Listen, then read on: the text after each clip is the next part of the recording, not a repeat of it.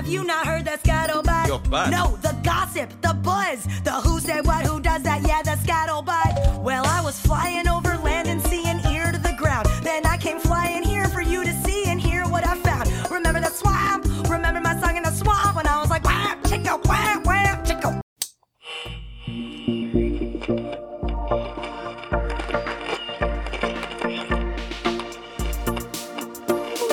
Few technological developments have had as great an impact on our lives as These two idiots? Doc tells me you two are pretty good. Best in the company. Golly, I'm so impressed. You're talking about line of sight. Yeah, that's right, exactly.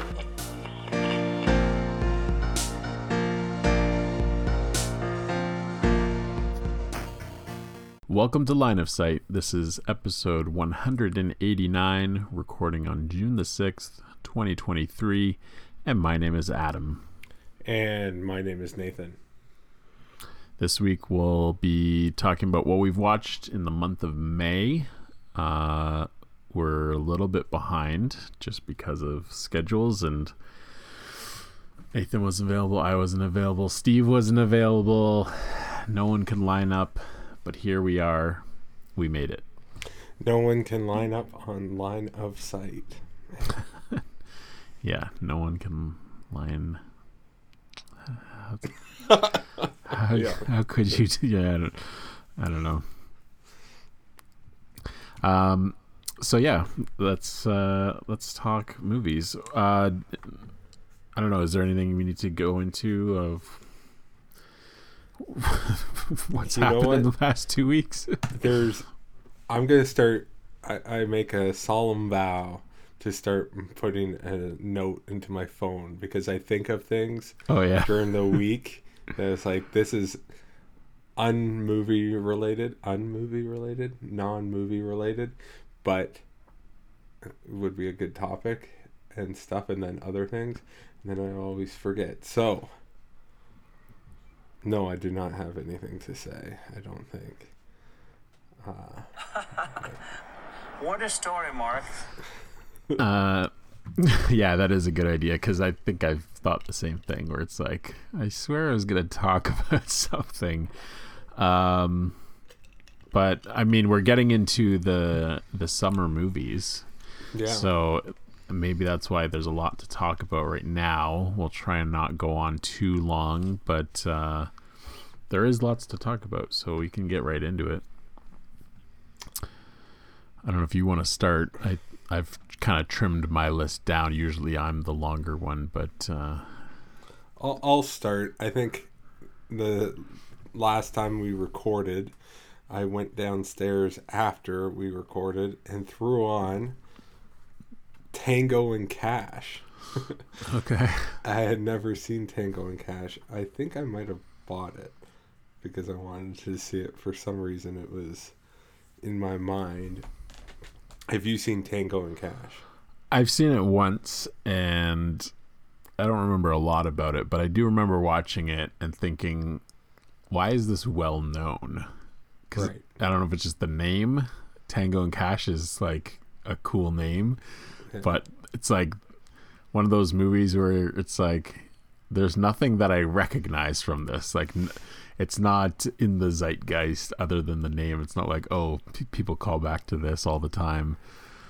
But I don't know. What did you think of it? I loved it. I gave it 4 out of 5. I mean, I didn't dislike it, but it was just like, oh, okay, this is not what I thought it was going to be. But yeah, no, it was not what I thought it was going to be. It's Kurt Russell and Sylvester Stallone, and it is wacky, and it wears its wackiness quite well. It's not ashamed of it. It's right out there. One of the first things Sylvester Stallone says, someone accuses him of being, or wants to be, Rambo, and then he's like, Rambo's an a-hole, and it's just like, they're just leaning right into this is not a serious movie by any stretch. It's just completely over the top on every level. So I enjoyed it quite a bit, but I don't really have much more to say than that. But it was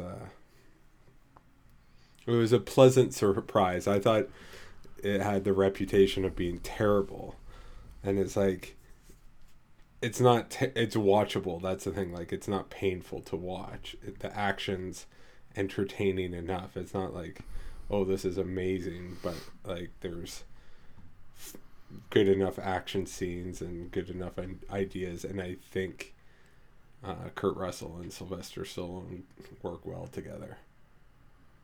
So that's my report. Yeah, I don't think it's terrible. I didn't know really what reputation it had. Like I said, I feel like it's just off the radar, but yeah, there's few things. I remember the like intro scene to Sylvester Stallone when he's like standing on the road and there's like a truck coming towards him and he's shooting like a revolver at it. Yeah. I remember the prison experience and like, is there ever attempted rape, or they're just being electrocuted? You know what? It's been a month.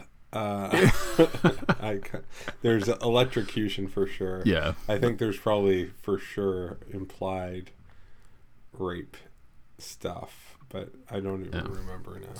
That, and then I kind of remember the end and it being at night and driving like a big truck into the bad guy's base or something like that. Yeah. Like, it seemed very generic. Was that 90s or still 80s? Early 90s maybe, but yeah, I think yeah. Well, I sort of took a page out of your playbook there. You watched Grown Ups 1 and 2 last month, I think. Okay. Or the previous month. I watched Murder Mystery 1 and 2. Another Adam Sandler more recent actually than Grown Ups. But Murder Mystery 2 just came out in the last little while, so it's a 2023. The first one was from 2019, and we were just looking for something to watch, and Brenda said, we could watch that new Adam Sandler Jennifer Aniston one. I'm like, well, do you want to watch the first one first? Like, she didn't know there was even a sequel. Have you seen either of these? No, I think I started the one of them and then fell asleep and didn't go back to it or something. I think the first one is actually really enjoyable. It surpassed my expectations. It didn't blow me away per se, but it was completely watchable. I laughed. I'll steal from Evan's review of the second one. It knows what it is, and I think it plays to that. His review is that for the second one, but the second one I don't think really lands. I don't know what it's trying to do. It's just not as funny, and the first one I think genuinely is a good light comedy and murder mystery all in one. The murder mystery it's kind of riffing on the classic thing where it's like a group of people are brought together somewhere, lights go out, and there's a body, and like anyone could be the killer, and so it just follows those tropes of like, well, it's not that person, it can't be that person now, and then like people are getting killed and whatnot.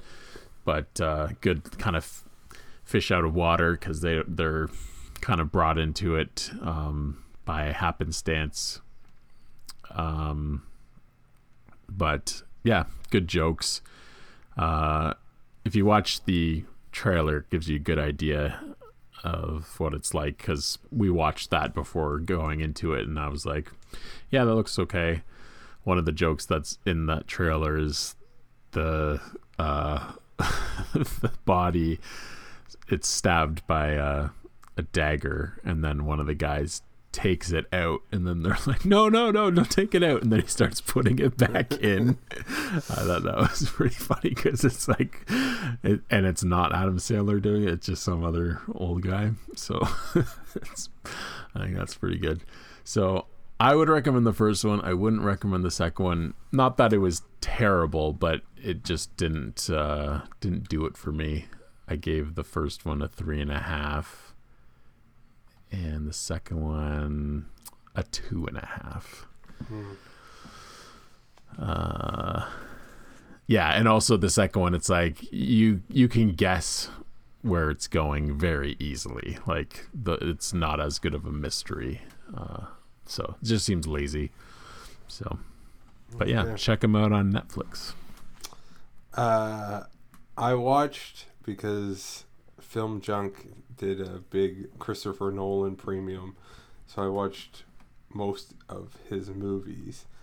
So I did rewatch Tenet, which we have a complete episode on our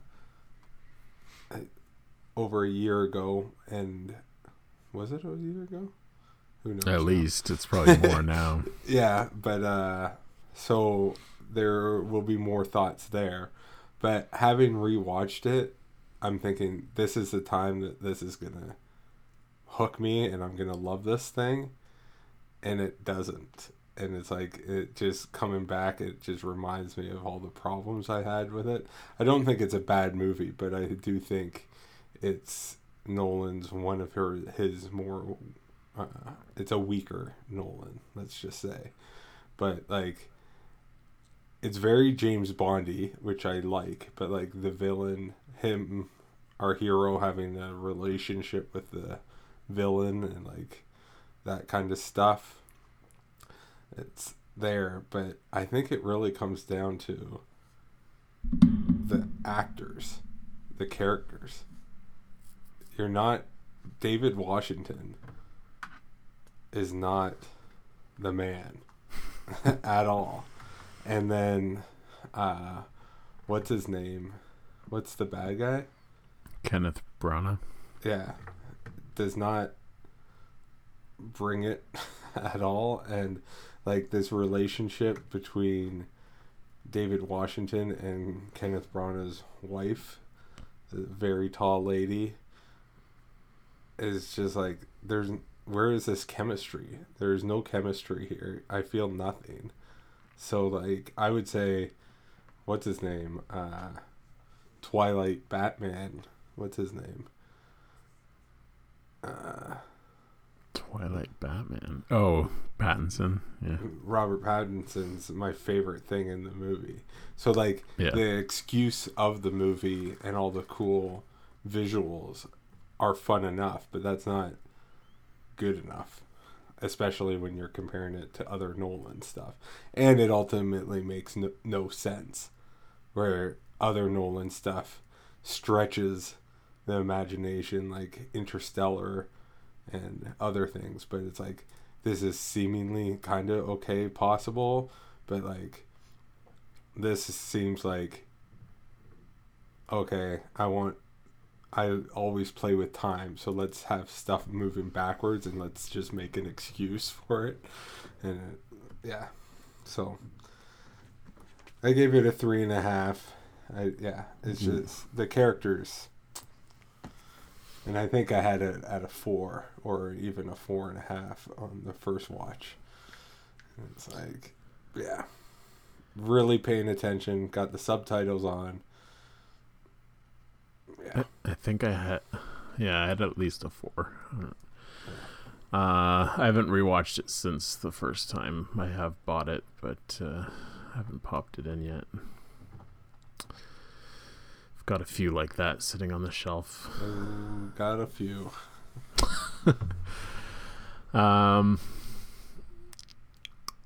Let's see. I don't need to go through in depth with some of these rewatches I have, but I will say, related to murder mystery, I rewatched Happy Gilmore, and it holds up so well. I think it's very funny. I give it a 4.5.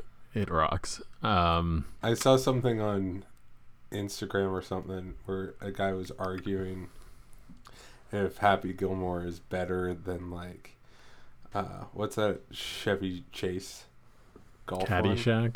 Yeah. It for sure is. Well, that's the thing, and the guy's like, no, the old guy's like Caddyshack's way better, and it's just like I haven't even seen all of Caddyshack, but I just know that those people, that generation, like I think like between 45 and 60, opinions of humor suck. Like, yeah, it's not. They like I've talked about this before, but like. What's that one, that Madhouse? What's the Animal House. Animal House and stuff like, and Stripes. Have you seen Stripes? No. I think we've talked about brought this. these up, but yeah. And it's like they're not. I've funny. seen Meatballs though, and some people are like, "This is the greatest comedy of all time." It's like Meatballs sucks. Like it's not that funny. Like, Yeah, and it's not even that. Like, it's not that they're not okay, but they rate them as like amazing. yeah, And it's just like Happy Gilmore is funny throughout. yeah, It never really falls off. yeah. I've been on record saying that I prefer Billy Madison over Happy Gilmore, but I think Happy Gilmore is like a more accessible movie. Like Yes. almost anyone can enjoy it. Yeah. Billy Madison, I think, has funnier parts, but also like dumber parts. So it kind of like Yes. balances out. So yeah, I don't know. Those are like the two pinnacle of Adam Sandler comedies. But yeah. And then I think it was this month I also watched Night at the Roxbury. And also gave both of these, I gave 4.5 stars. Night at the Roxbury, I think, is underrated, and it is actually funny throughout. And yes, they're dumb characters, but like I think it's really well written, and they've got a lot of jokes in there, and they land a lot of them. So I would revisit those. If you're looking for some good SNL alumni, that one was 98. Gilmore was 96. Prime 90s right there. Oh yeah. So following up on Tenet, I watched The Prestige, and I think we talked about this a little bit somehow, but maybe not on the show. But Film Junk has gone in depth crazy on The Prestige. They have their like hour plus talk about it on the premium, and then they've released a 2.5 hour follow-up, and then they just released another hour follow-up with Reed talking about The Prestige. And I'm not quite sure if it's a prank or not, because it's like, you think our Phantom Menace discussion's painful. At least we're talking about things and move on and just yell at each other. They are just like repeating themselves in different ways and talking past each other, so it feels like it could be an elaborate prank, but maybe not. But their whole discussion is about how it works, if the machine works. Jay proposes a theory, not that he's super committed to, but that the machine does not work. Which doesn't make sense. Well, no, and it's very lazy, and he was wrong on the initial thing, and he's just pretending that he's not wrong, and I'm just suggesting, and I'm just bringing out ideas, and who's to say, and there's no evidence for this or no evidence for that, and it's like, yeah, if ultimately, like, you want to ignore things in the movie or things that are implied, or just like because we never see it type of thing, therefore it never happened. And it's like, I don't think so. Like, he's proposing wacko things that, yeah, the machine never worked, and that it's, what's his name? The double that Hugh Jackman gets when he comes back and all this stuff. And he's suggesting that Christopher Nolan might have done that on purpose as one of many interpretations for the movie. One thing that was brought up, Okay. I know, they're completely wrong. Frank, I think he could articulate himself a little bit better, but he is 100% right. The only thing is, I feel like they once in a while forget that, like, in the final Prestige, or like when Angiers is doing his 100th shows, that, like, he is falling through a trapdoor every time, and Borden knows that. He's like, besides that, he doesn't understand the trick, but he does know that happens. And but whatever. But one thing, and I do think this is just one of those things after you watch it 100 times that Jay did bring up, and it does make an interesting point. This is my Ant-Man complaint. If this machine worked, it's the biggest Yeah. thing. He's using it for a trick, and that's it. And it's the biggest discovery ever in human. And why would Tesla give it away? And just something like Tesla's in need of money, he could literally duplicate gold bars. Yeah. Like, so it's like weird in that sense, but I think that's whatever. But I love The Prestige. It's in my top 100. 5 out of 5. I agree. Have you ever seen the movie Sunshine? That came up on Film Junk. Yeah, It's Scott says he loves rewatched it. Yeah. And then I'm like, what is this? I forget. I think I watched it before I heard he had watched it, but I knew maybe just from seeing it on Letterboxd, or maybe it had come up on another episode that the other guys like it quite a bit. So I've not seen it, but I started it because I'm like, oh, I'm going to have to buy this some weird way. But no, it's on Disney Plus. Yeah, which is funny because I had bought it. I watched it on DVD, and then I saw, it was on Disney Plus anyways. Yeah. So I saw the first like 15 minutes. I'm going to watch it and start from the beginning and actually pay attention, because I wasn't really paying attention. Yeah, and not that it's like that complex, but it is one that isn't really a background watch to fully enjoy it. It was really good. It seems like it's not well known, but it is directed by Danny Boyle, and it's got a crazy cast. So he also directed 28 Days Later with Cillian Murphy, and he is kind of the main character in this. It's more of an ensemble cast. Basically, the sun is dying, and this is, I think, why it's not a popular movie, because the elevator pitch sounds dumb. But the sun is dying, and they're on a ship that their mission is to deliver basically a nuclear bomb to restart the sun, or basically create a new sun in its place. But it's not just like, shoot a missile into the sun. There's more to the device. Seems like it's pretty complicated, but Cillian Murphy's the guy that invented it or something. So he is kind of the most important person on board. Who's the captain? Hiroyuki Sanada.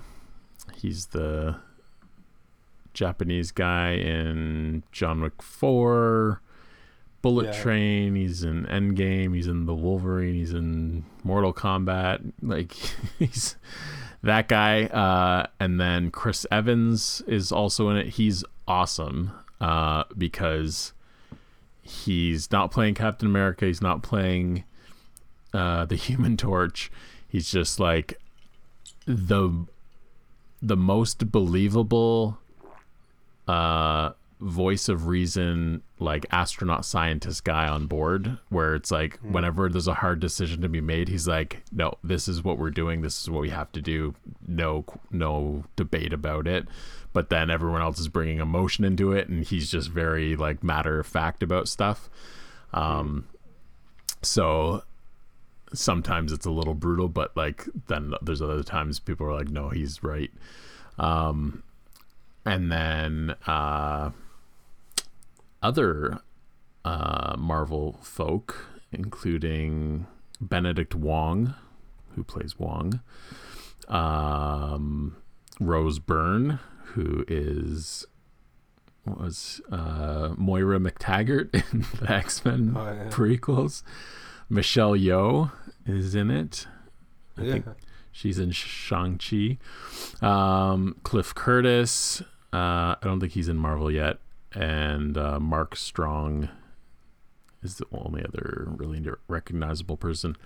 But yeah, it's unexpectedly good and not dumb. Like that elevator pitch of restarting the sun kind of sounds like Armageddon or something, where it's just like, I don't know, some stupid action movie, but when it starts, they're already halfway there. You learn there was already another mission that failed to deliver the bomb. So this is actually the second one, and basically if they fail, then humanity's dead. And I don't even think it really shows much of Earth at all, like maybe at the very end or something, but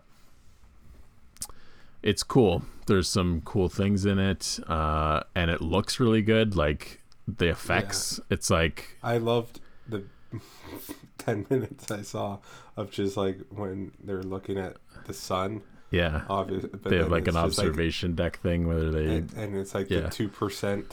Yeah, and it's just so bright with that already. Yeah, it's cool. I would say it even though this is 2007, I think. Yeah, 2007. I would compare it to like Interstellar or Passengers or some other fantastic movie like that. Yeah. Sure. Oh, I have a soundboard for that.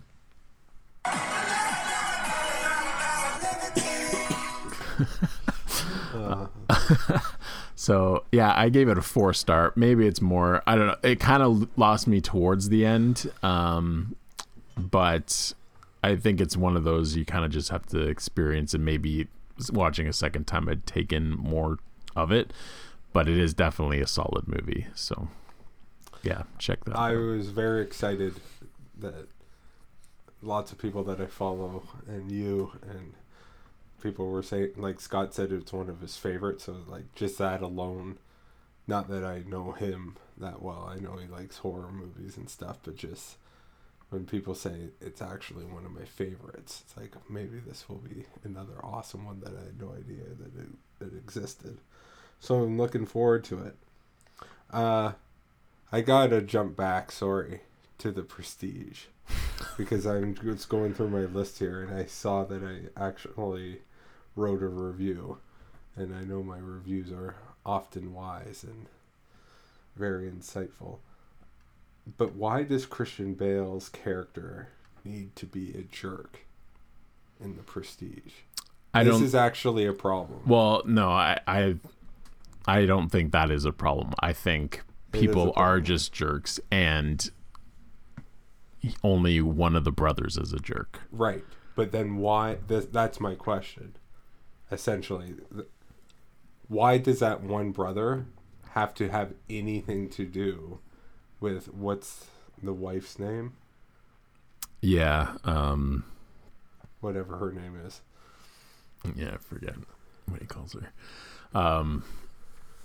Yeah, I would just chalk Rebecca that Hall. up to him just being a terrible person, and he can't even fake it with her. No, So- but why? But this is my point. Well, why they're just- why do they even have to know each other? Like, pretend me and you were twins. Spoiler for The Prestige. It's been out for a long time. But this, like, why wouldn't the other guy just live on the other part of town?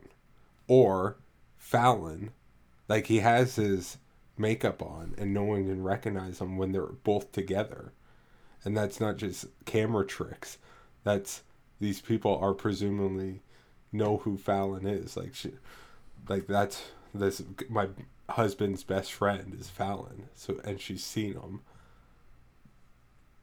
Why is Fallon ever given the opportunity to interact with her? Let's say Fallon's a jerk, for the sake of argument. Yeah. Why is Fallon ever given the opportunity to Well, be with her alone? I Period, can see. as the normal guy. Well, then I think then they're just switching too much. I don't know what their schedule is like. But why? How Why often? switch at all? Why not just take off the fake beard and mustache for the show, and for the rest of Fallon's life, he could just behave. Yeah, he could just be Fallon, but then no one cares about him. Like, he's a nobody. Like, he But- wouldn't be off banging Scarlett Johansson. Like, But he could do that. But, like, if they're in London, like, do that on the other side of town. Like, how often do you run into people that you know? Like, a little bit, but not that often. And you're living in the same area. Like, imagine if you're purposely trying not to run into people that you know. And this isn't like, it makes no sense. It really, like, there's no need for him to literally, Adam, push this other guy's wife to suicide. It doesn't hang her, he doesn't kill her, but it's definitely implied that he's not helping the situation. And that, like, just imagine me and you in that situation. Like, you're that dedicated to the trick, and, like, I know that's part of the movie obsession, but it's like you're seeing how your twin is treating your wife, yeah. and it's just like, He never once talked to him and said, could you just try to be nice? and tone it down, or how about I'm only him now. Yeah. And the whole, like, you don't love me today stuff is like, why? There's no reason for it. I'm sorry, Prestige. There's no reason. Well, for dramatic effect. Yeah. It's great on the first time watch. So the other movie I watched, real barn burner. I Want to Dance with Somebody. Finally, I did it, Adam. The Whitney Houston story. Oh, that I want to dance with somebody. Yeah. An hour and 44 minutes, or 144 minutes long. So not insanely long, but this reeks of biopic. Like, just starts off when she's a kid, boom, boom, boom, goes through all the major points of her career. The actress that portrays her, I think, is excellent. I don't know if they're putting in some real Whitney Houston in there when she's singing, or if she's singing herself, or a combination, because I know in Elvis they did a combination at some points and whatever. So I don't know what tricks they're doing, but all that stuff is great. But the movie itself is ultimately a dud.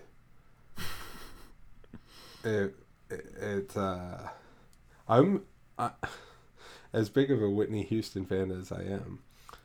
Like, she has crazy number ones. Like, the amount of number ones. They mention it that like at one point she's like close to the Beatles and Elvis for consecutive number ones, and it's like, really? That seems outrageous. I can name Because- like 2 songs. Well, that's the thing. A ton of these songs I didn't recognize. Like, I really don't know Whitney Houston that much. There's like 5 things that I love her for. And one of them's her Super Bowl performance. So, and they have that in there. So, Yeah. it was pretty good. But, and what's his name's in it? The bald guy. He's in Captain America, the first one. Stanley Tucci. Okay. He's excellent. I like him. But yeah. Was he in something I and what's just his name? What's his Bobby Brown? It's just so outrageous. I feel sorry for her. Yeah, she's dead. Yeah, I feel like I was on vacation when she died somewhere, because it was like I remember seeing it on the news, and it was weird. And that's weird also. They actually have like the last couple scenes of the movie is like her going down to the lobby and getting a coffee in that hotel room, or in that hotel where she died, and it shows her running the water, because apparently she overdosed and then drowned. That's the official story. Oh, okay. So It's uplifting. yeah, I know. What an ending. I know. Like, it is insane. Like, Elvis died on the toilet, didn't he? Yeah. Her in a bathtub. Who knows where Michael Jackson was? I'm sure you could research that. But, like, it's odd for these famous people not to die. Like, the Rolling Stones are the exception. The fact that Mick Jagger and what's his face, Keith Richards, are still kicking.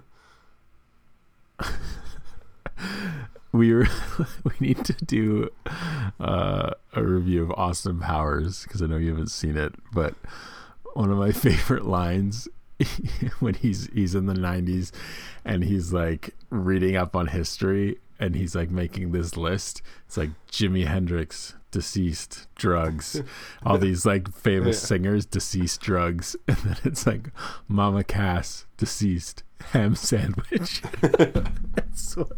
But it's like he's completely straight. Oh man, I love it.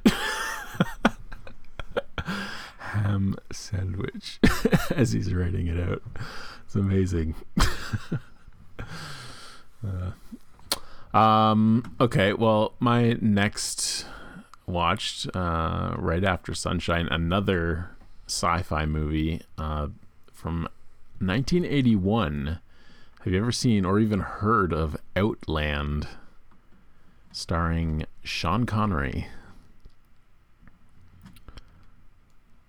I think I've heard of it, but I don't. I don't think it's very popular. The cover, I bought it on DVD. It's not streaming anywhere, I don't think. Yeah, I recognize the shotgun. Yeah, he's got like a shotgun. He looks like a security guard. It's set on one of Jupiter's moons. I thought it was a prison colony. It's actually a mining colony. It just kind of seems like a prison, or maybe I was just making an assumption before watching it. I wanted to like it more than I did. It doesn't fully deliver. It's got some cool ideas. It just being a blue collar in space, kind of like Alien, or I don't even know what else. But yeah, I don't know. If it was just, it's just kind of follows some like Western tropes. He's the new guy. the new marshal, and it's a corrupt mining colony. You kind of get the impression that the guy running it is not on the up and up, and then there's like a tiny bit of a mystery, but it's like, oh, it's that guy. Okay, yep, kind of figured. And then I don't know, there's some cool things with like the initial mystery. It's just like people who are sometimes on purpose, sometimes not, killing themselves, and he kind of investigates when they want him to leave it alone, and then the climax is just like, well, this guy's not gonna play ball, so on the next shuttle in, there's gonna be some assassins to kill him. So then it's like him kind of trying to survive. I don't know if it's only 2 guys or something, 2 or 3 that come. So yeah, it was okay. I liked it enough. I didn't dislike it, but it could have been more, I thought. So I gave it a 3. Yeah, 1981, Sean Connery. Cool. Very quickly, I did watch Guardians 1 and 2 after watching the third one, and I think I do like them in order of appearance, 1, 2, and 3, but they're all solid, but I really like the first one and the second one. I watched Blackberry, this new Canadian film. I saw it with Steve. So, double experience with Steve in that I saw this with him, and Fast X, and Spider-Man. But in both Spider-Man and Blackberry, we had the same questions to each other. Is that a baby? Is that a baby? People bringing babies to movies. Full-on babies in strollers. In Blackberry, it was behind us. In Spider-Man, it was in front of us in a stroller, like, across the theater. And it's just like, these are, I think Blackberry was a week old, if that. And then Spider-Man the day of, or Friday night, whatever it was, Saturday, Friday. And what are these people doing at them? It was nuts. You're like, it was just hilarious. Because the baby's crying during Blackberry, during like, not that there's a lot of quiet scenes. Like, I honestly, it didn't even bother me. It's like, whatever. They're trying to deal with it. It's a funny joke or a funny story to tell. But like, So would you say the children were screaming? The children were screaming! I don't know where that's from. Hook. Obviously. Obviously. But yeah, so that was nuts. But Blackberry itself, I thought it was a great movie. I really enjoyed it. I'm not keen on how it's filmed, like with the shaking around so much. Did you see it? No, but you can tell. Yeah. Yeah, that kind of stuff. But I'm wondering, now that I'm thinking about it, if it settles down later on, and maybe that was like a choice.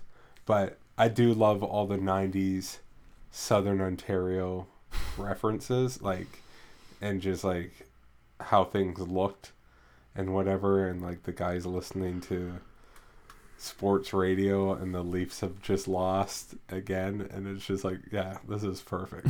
This is exactly what living in Southern Ontario is, and just certain things and the dynamics in the company and whatnot, and yeah, I really enjoyed it, and I really enjoyed the main characters, and I liked the way is it Jim Balsillie? I have no idea. Whatever, Balsillie, the bald guy, it just his there's tons of him screaming and yelling at people, and it's just not that it reminds me of my brother, but just that my brother would love it. I told him that he has to go see it. Just like one of my brother's lines to me, and I just love it. Congratulations on doing what's expected of you. And just like putting people down. Like, and just like, yeah, Balsillie in this is just like screaming at these people just like to work. And like, they're all a bunch of weird nerds and stuff. And that's fun too. Like all the old, like they're doing a landline, I think, Age of Empires battles and stuff. Yeah. It's just like pretty nostalgic and amusing. And then also just the I like, yeah, just how it ends. The book ended pretty well as so. Good little Canadian film out there in this, yeah, in the same world as Air and Facebook one. Social Network. Social Network, yeah. I watched Air. I know you talked about it for last month. It's on Amazon Prime now. Did you notice when you saw it, when I watched it on Amazon Prime, it said it was like Amazon Studios or something. Yeah. So was it actually? It was made by Amazon, but it went to theaters. Maybe just. I know there's some rules about like award season. If it has to be like, even if it's made for streaming, if it's in a limited release or something. I don't know if that's why, but it seemed like it showed up pretty quickly. So I did watch it. I thought it was good. It didn't. I don't know. It was comparable. I know I'm not the first one to say it, but Tetris I also watched last month, and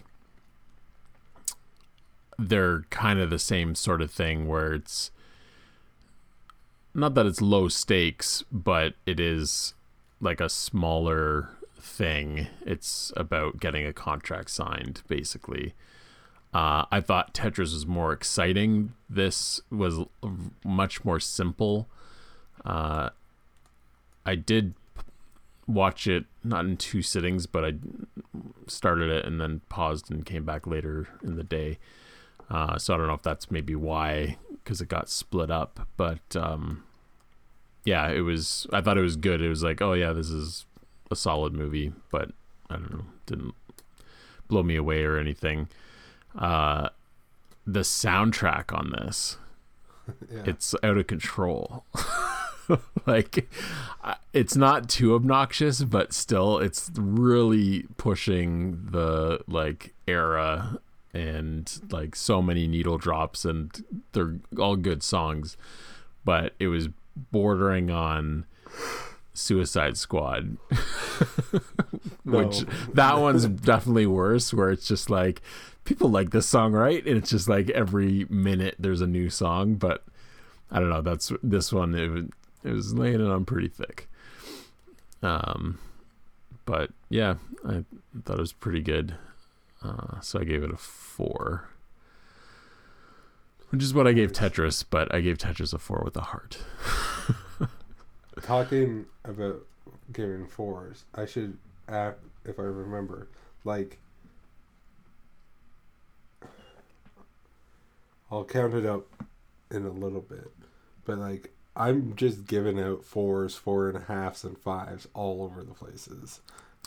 This month, I've been loving movies lately, and I think it's a combination of enjoying them and then also seeking out things that are supposed to be good. So then it's like, oh, these are actually good, so it's fun. Yeah, I also feel like for me, giving out more 4.5s,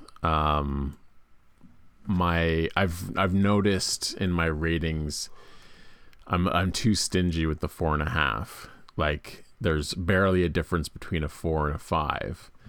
And some things that I would normally give a 4, it's like, no, I really like that, I'm going to go with the 4.5, rather than it being like, oh, you almost were a 5, but I'm not going to give it to you. Like, I feel like that's why my 4.5s are so low. It's like, no, I gotta be more generous with those ones. So yeah, I've noticed it's mostly rewatches, I think, when I'm doing that, but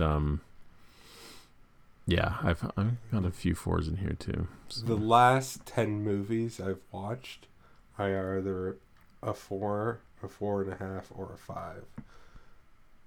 So, and that's not even a conscious effort. There's a lot of new watches in there.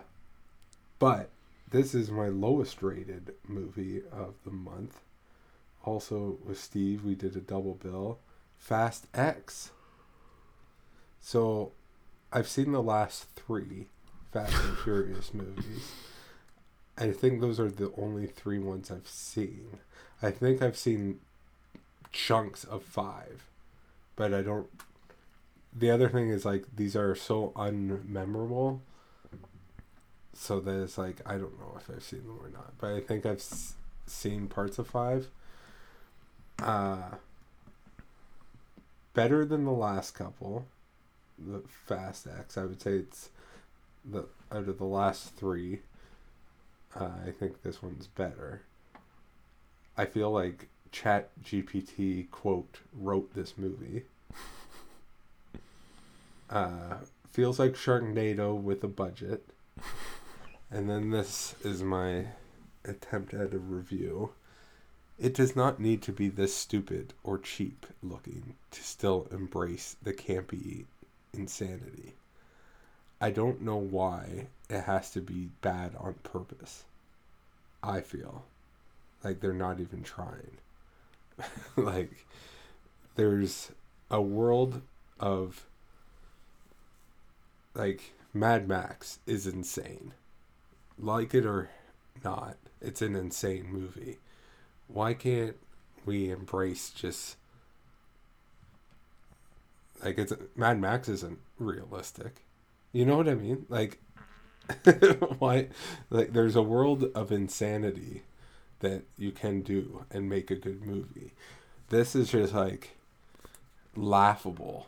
There's parts, specifically when a car's, like, smashing and going down, like, steps in Rome, and it looks like I'm playing Need for Speed from 2004 or something, and it's just like, this looks terrible.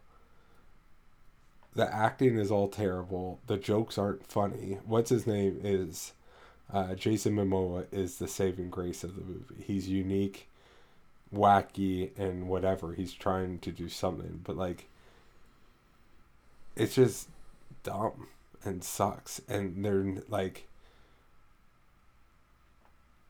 I don't know. It feels like one of those Bruce Willis movies that we're just pumping stuff out, and it's like, technically this is an action scene, but you don't feel anything, right? Whereas, like, you can have just 2 people punching each other in a kitchen, and it'd be far more visceral and amazing than this transporter trucks and cars flying and explosions happening and flying through buildings. Is like, you know what I mean? It doesn't, why? Like, just bigger explosions. And there's a specific scene that I was dying laughing how bad it looked. What's her name? Brie Larson's in it with some other big buff dude, and they're like, it looks Attack of the Clones level.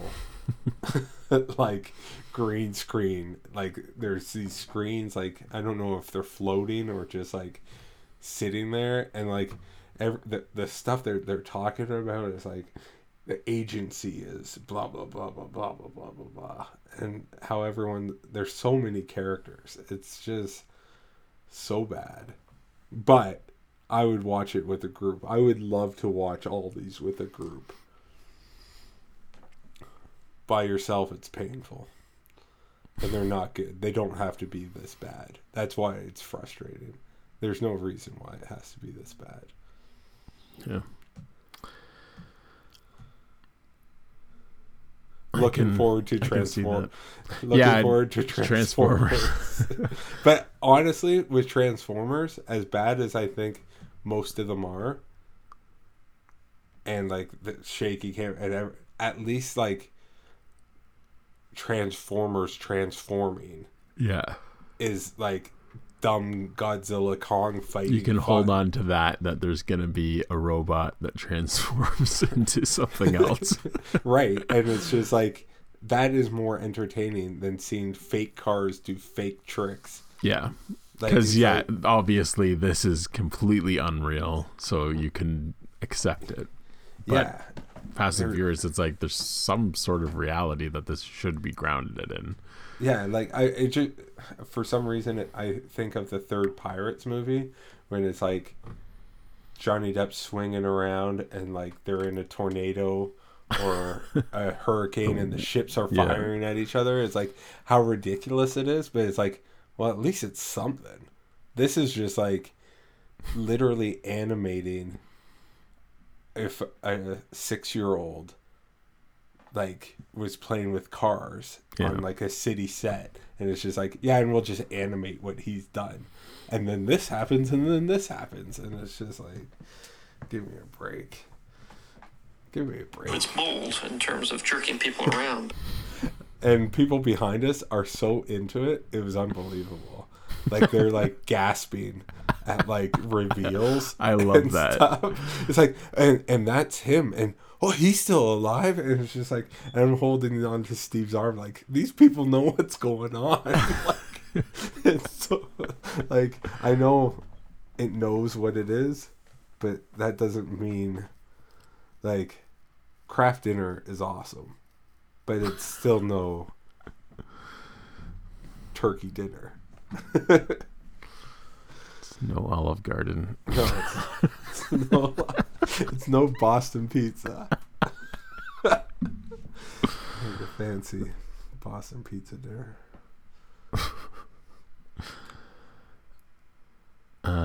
Okay.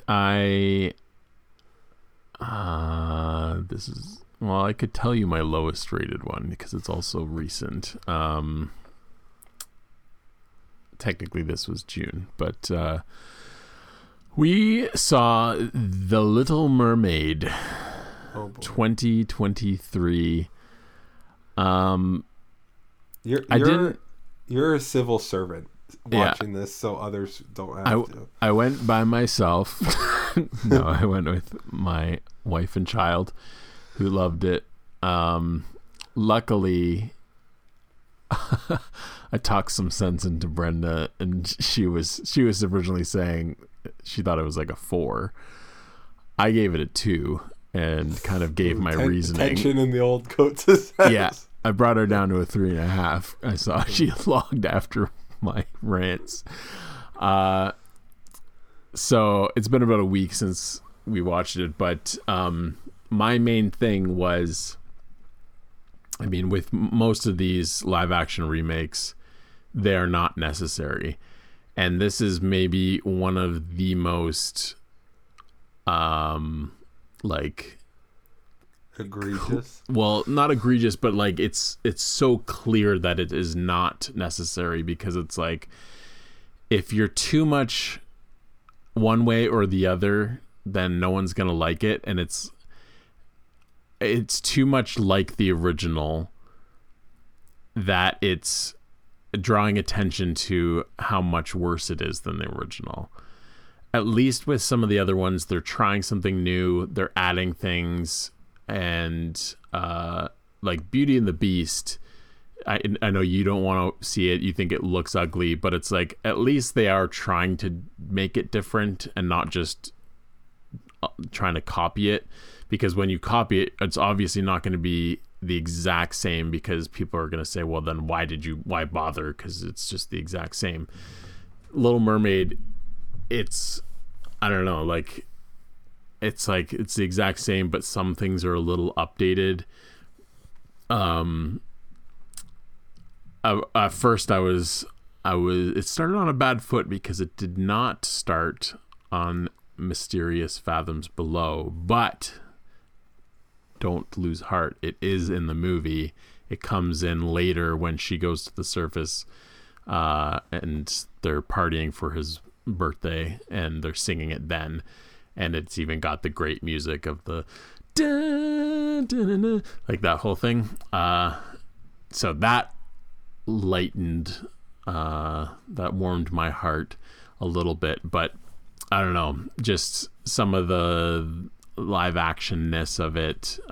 Flounder is soulless, and Sebastian sounds like Mario Van Peebles in Jurassic, or not Jurassic, Jaws the Revenge. I don't know if you know that reference, but he's like, I guess you would call it a Jamaican accent, but like it's his voice. That's what it sounds like to me, where he's like, Ariel, like it's just like not a good, like it's a really high pitched, almost like it's, I don't know, it took me out. And it's like the other one is a cartoon, so things are cartoony, and then when you just convert it into live action and people are delivering it but like not as a cartoon, it doesn't work. So like that's what I'm saying, update your script, don't just say the same lines. It's like the original Sebastian being like, somebody got a nail up into the floor, like, and it's like very like cartoony. And then in this it's like the same line, but it's like the way you've delivered that, it's like, was that a joke, or like you're just stating a fact, or like whatever. It just, things do not play the same, even though they're delivered, or not even delivered, but just presented in the same way. I think the flow of it is not good, and it's long. It's over 2 hours. Not a lot extra. And you would think that you'd have that much more time to develop characters and relationships, and it's like the one area where they do that is the ride into town. You get a little bit more of development between Ariel and Eric, but like really, not that you need it, but they do that, and I'll say that that's a good job. But it's like her relationship with Triton is worse. I think that they could have developed that more, but somehow it's less than what the cartoon is. Even the world building, it's like the original, they're having the concert, you're seeing all the people gathering, like you're seeing the castle and like everything lighting up at the beginning. I swear you don't see like more than 2 other mer people that are not in this direct family until the very end. Like, or maybe you do swimming around, but like barely. Like, it's like, I don't know, build the world of this like mer culture, like do something. Like, it's just right, because in the original, that is one thing you kind of don't get the sense of the palace. Yeah.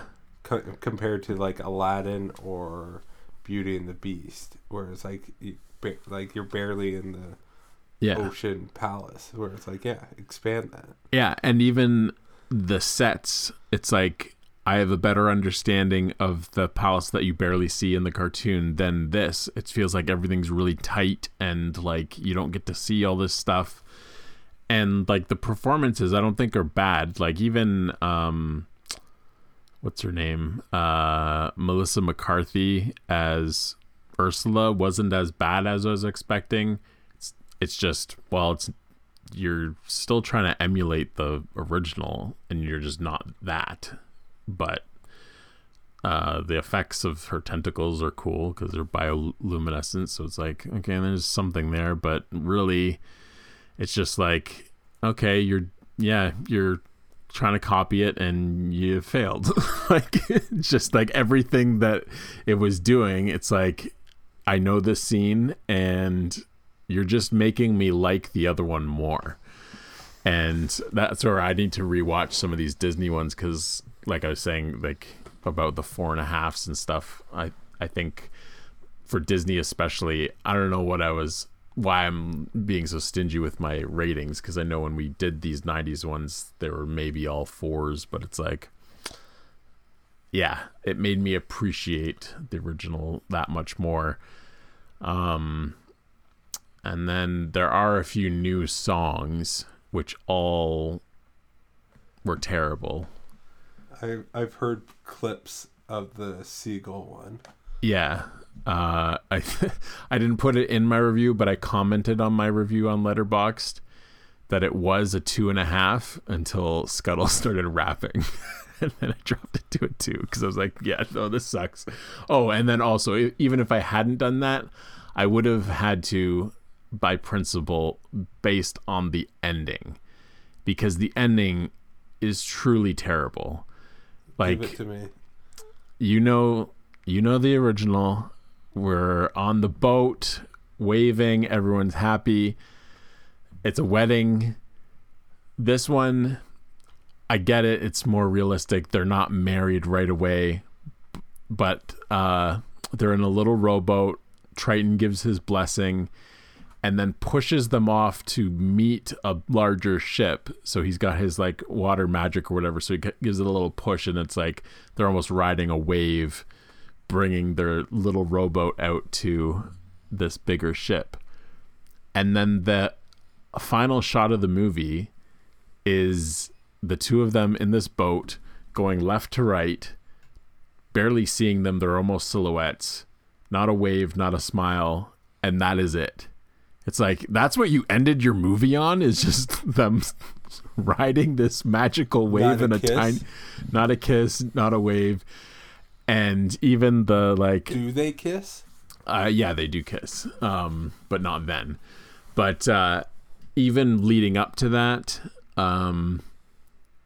it's like, the whole thing of like how much I'm going to miss her, and then letting her transform again. It's like the next day or something that he decides that. Like, it's like, oh, we've defeated the Sea Witch, which happens almost exactly like the movie. And again, it's like, I don't know why this isn't updated or something. Actually, maybe the one thing that is different is I think Ariel steers the ship when Eric does it. No, you couldn't have him be the hero. No. So, yeah, other than that, and it's like, okay, whatever. But then, yeah, it's like, oh, and then now we're going back to our lives, and it's like a little fake out, because then it's like, oh, now she's back. And it's like, why are we wasting time on this? Like, what is going on? Because it's like Eric's sitting around all depressed, and then they have to do this thing where he's playing fetch with Max, and then Max doesn't come back. And it's like, where are you? And then she's there. It's like, you're really wasting my time with this crap. Like, just get to it. We know what's happening. Like, it's just, it's just these things of like, why is this what you felt you needed to add? And then other little things where it's like, it could have been good world building is, Eric is he's like a shipwrecked child. Like, he's not even a true prince. He was just like a found child on this island, and his mother and father found him after a shipwreck. So his mother's black. Somehow Palpatine survived. Yeah, somehow Eric survived. And then, yeah, so I kind of get it, because it's like, well, they've set it in the Caribbean, and that's maybe why, so that we can still have white Eric, and that's how they explain it. Like, that's the only reason I could see why this is.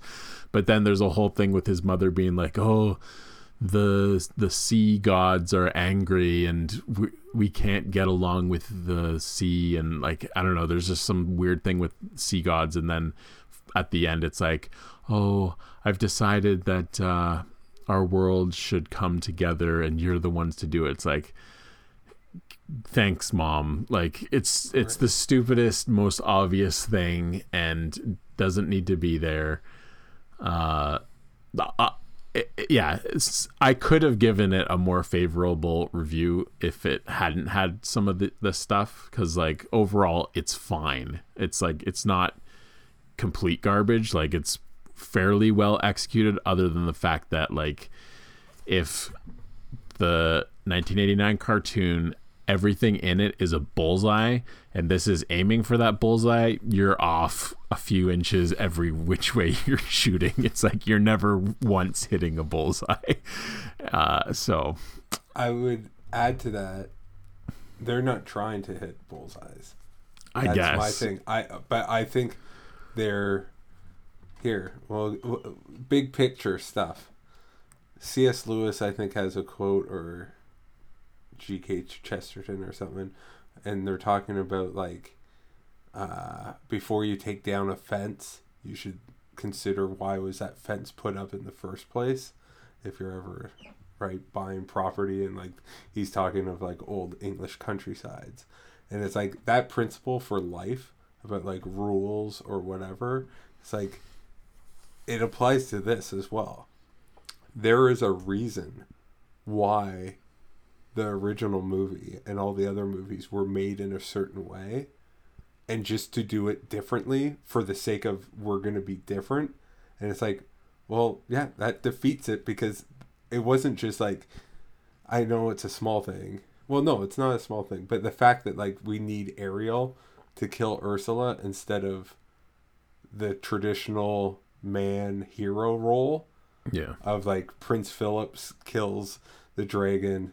Yeah. Aladdin stabs the thing, and it is 100% a woke decision. Whereas like we can't have Prince Eric do it because girl power. And it's like, no, there was a purpose. Yeah. Like they didn't just guess to do Eric last time and it was a 50-50 thing. Well, it's going to be Eric or Ariel. It's like, no, it's better that the prince save the princess.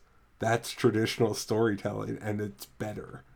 And just like, just that alone, you're handcuffing yourself, because you've just decided we cannot do it this way. It's like, okay, fine, your movie sucks. Yeah.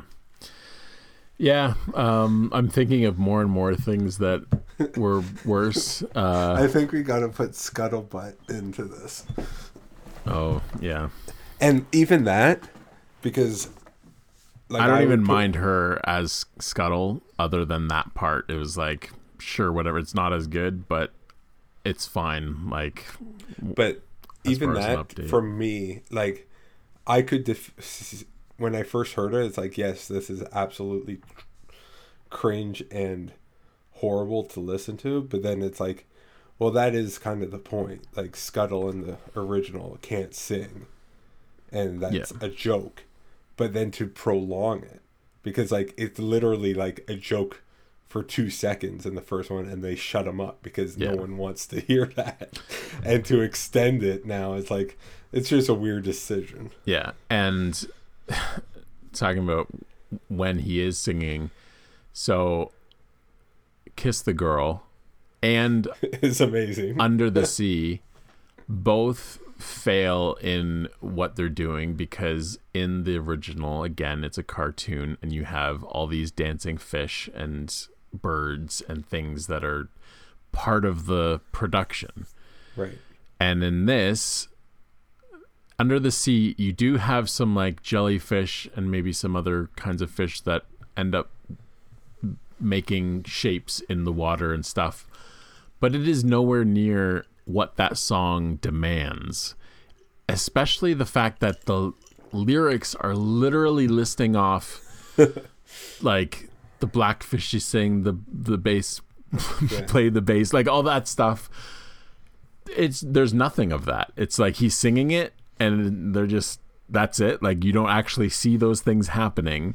So it's like erroneous. Sebastian, your defense of staying under the sea is all false. You're making this crap up. Show it to us. Like, if I had Elon Musk money, I would remake something just to demonstrate how bad things are.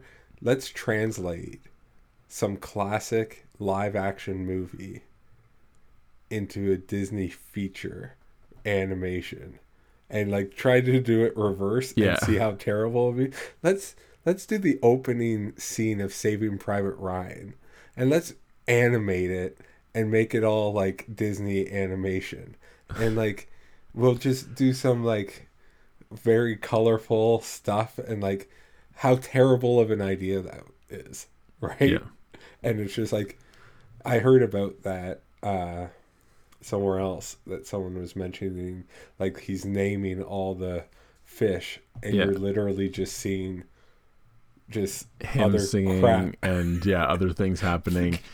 And then Kiss the Girl, I don't think there's any other backup singers. It's just Sebastian, Flounder, and Scuttle. And it's like that song when it's like winds, words, like that whole thing, like they do that, but then it's like, those things don't continue on. It's like they're doing things in the environment, but it's like, give me birds rapping on turtle stomachs. Like, come on. Like, no, and that song in the original is one of my favorites. Like the fact that like it starts slow and then at the end it's just going crazy. Yeah. And like, if I gave that a 4, that movie, I was insane for doing so, because everything in this should be a 5. This movie is not just double as good. Yeah, exactly. If you go with my obsessive percentages. So, that's. I'm sure more things will come to mind that maybe it should be lower, but it's really like I'm trying to be fair and saying like, yes, you are a movie. You have a beginning, a middle, and end. I don't mind any of the performances, except for maybe the 3 that I mentioned, the animals. I heard that she was good. Well, Ariel is good. I don't think like she's bad, but I also don't think she's doing anything more. And also, it's probably I kind of contribute more to the script. It's like I don't believe she's like as defiant as Jodie Benson's. Like I don't get that, and maybe it's direction, maybe it's something, but it's like between her and Javier Bardem, I'm not getting the same tension, even though it has almost the exact same scenes. Well, I don't know. I believe it. If I sang part of your world, that's not moving anyone's needle. No one's getting emotional if I sing it. Yeah. And it's the exact same words. And it's like yours. Like, she has a good singing voice. She's delivering it. But again, just direction and tone and feel. It's like, I don't feel the same thing watching this. Maybe other girls will. Other girls other than me. But I have not seen it, but I've watched all the trailers and stuff. I am interested in all this kind of stuff though. But just little things like people complain about Zack Snyder's desaturated look, and I kind of agree. I prefer more colorful stuff usually in certain contexts, but like, and the 2 Justice League movies are a good contrast. But like, why does everything have to look like crap? Like even her hair, I'm glad that it's red, but like why does it have to be like barely red? Like why can't we like we're talking about like Crusher's hair and like Jessica Chastain's, like people with red hair. It's like, that's Ariel. Let's embrace it and like lean into how crazy red it would be. Yeah. And like have fun with it. We gotta have a complaint. Practically brown. It's like brownish orange. Which would be fine, except for the fact that they even draw attention to it when Ursula calls her red. Like how people will say that to a redhead, and like a pet name kind of thing. It's like she just casually calls her red. And it's like, which her hair is barely orange. Like, but like what is that directorial decision? Yeah, why? It's like why? It's this like, well, I like, guess why? black people don't have red hair, so you know we'll what? make Black it more people this. don't It's have like, fins. Yeah, they're not exactly. mermaids. It's like the whole. You mentioned something about something like that they get engaged or they're not getting married. They it's don't more get realistic, married. and it's like it's a fairy tale. It's not realistic. That's the point. Like that is part of the thing. Is like. They're 16 years old and they're getting married. Like also, happily ever after is the thing. It makes me appreciate Guy Ritchie's Aladdin a bit more because that one actually does end with them being married. I think it's a wedding, which I don't think it's happening anymore. From what I've heard, they did say they were doing a sequel, and my complaint was, well, if they've already had the wedding, then they can't do King of Thieves and everything's ruined. I think that King would of be Thieves awesome. would be a good movie. Because that's even like less like they have the conclusion in King of Thieves, but like leading up to it, it's almost like quote realistic, and then you could have the big climax of like the turtle and stuff. Yeah, that movie rocks. It does. We should do Return of Jafar and that double feature because I haven't watched Return of Jafar in a long time, and I did watch Aladdin this month with the kids. Yeah, I would be up for that. I do want to rewatch the first one as well. But yeah, talking live action, I think that's one of the better ones. It benefits from being more different, but it's the same story, and that's the thing. It's like you can have it be the same story but present it in a different way, and I think that's the way to go. It's not perfect, but it's enjoyable. And the new songs in that, I don't know how many there are. There's one for Jasmine that I can think of. I don't know if there's more than that, but it's good. Like these ones, Little Mermaid, they all suck. There's 3 that I can think of. One is like Eric when he's just kind of out for a walk, and it's like, this is terrible. Please stop. And then the other one. Go ahead, sorry. The other one is Ariel, and it's like in her head because she can't talk, and it's like her experiencing the upper world or whatever for the first time, and it's like, I could have wrote this. In fact, I wouldn't have wrote this because it's so bad that I would have scrapped it at a certain point and not gone through with what they came up with because it's not good at all. I love that measuring stick. When you know you could do it, I know it's not good enough. I know I could, and if I did it, I would know it wouldn't be worthy of being in a movie. Right. Like, let alone wrote it, a tribute movie to a classic. Yeah.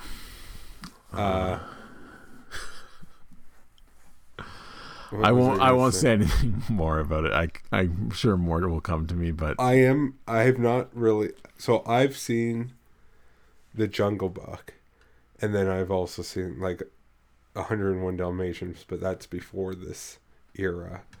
Yeah. And then I've also seen Cinderella, which kind of is in this era, starting it off. Those are the best ones, I would say. The ones you just listed, let me just bring it up. I know I've made a list of these. I've not seen any of the 4 that I love. The 4 big 90s: Little Mermaid, Lion King, Aladdin, Little Mermaid. Okay, so I've seen 10 that I've ranked. Jungle Book number 1, Cinderella number 2. Oh boy. Mulan number 3 is a bit controversial because a lot of people don't like it, but I think that is one that it does get different enough that it feels worth it.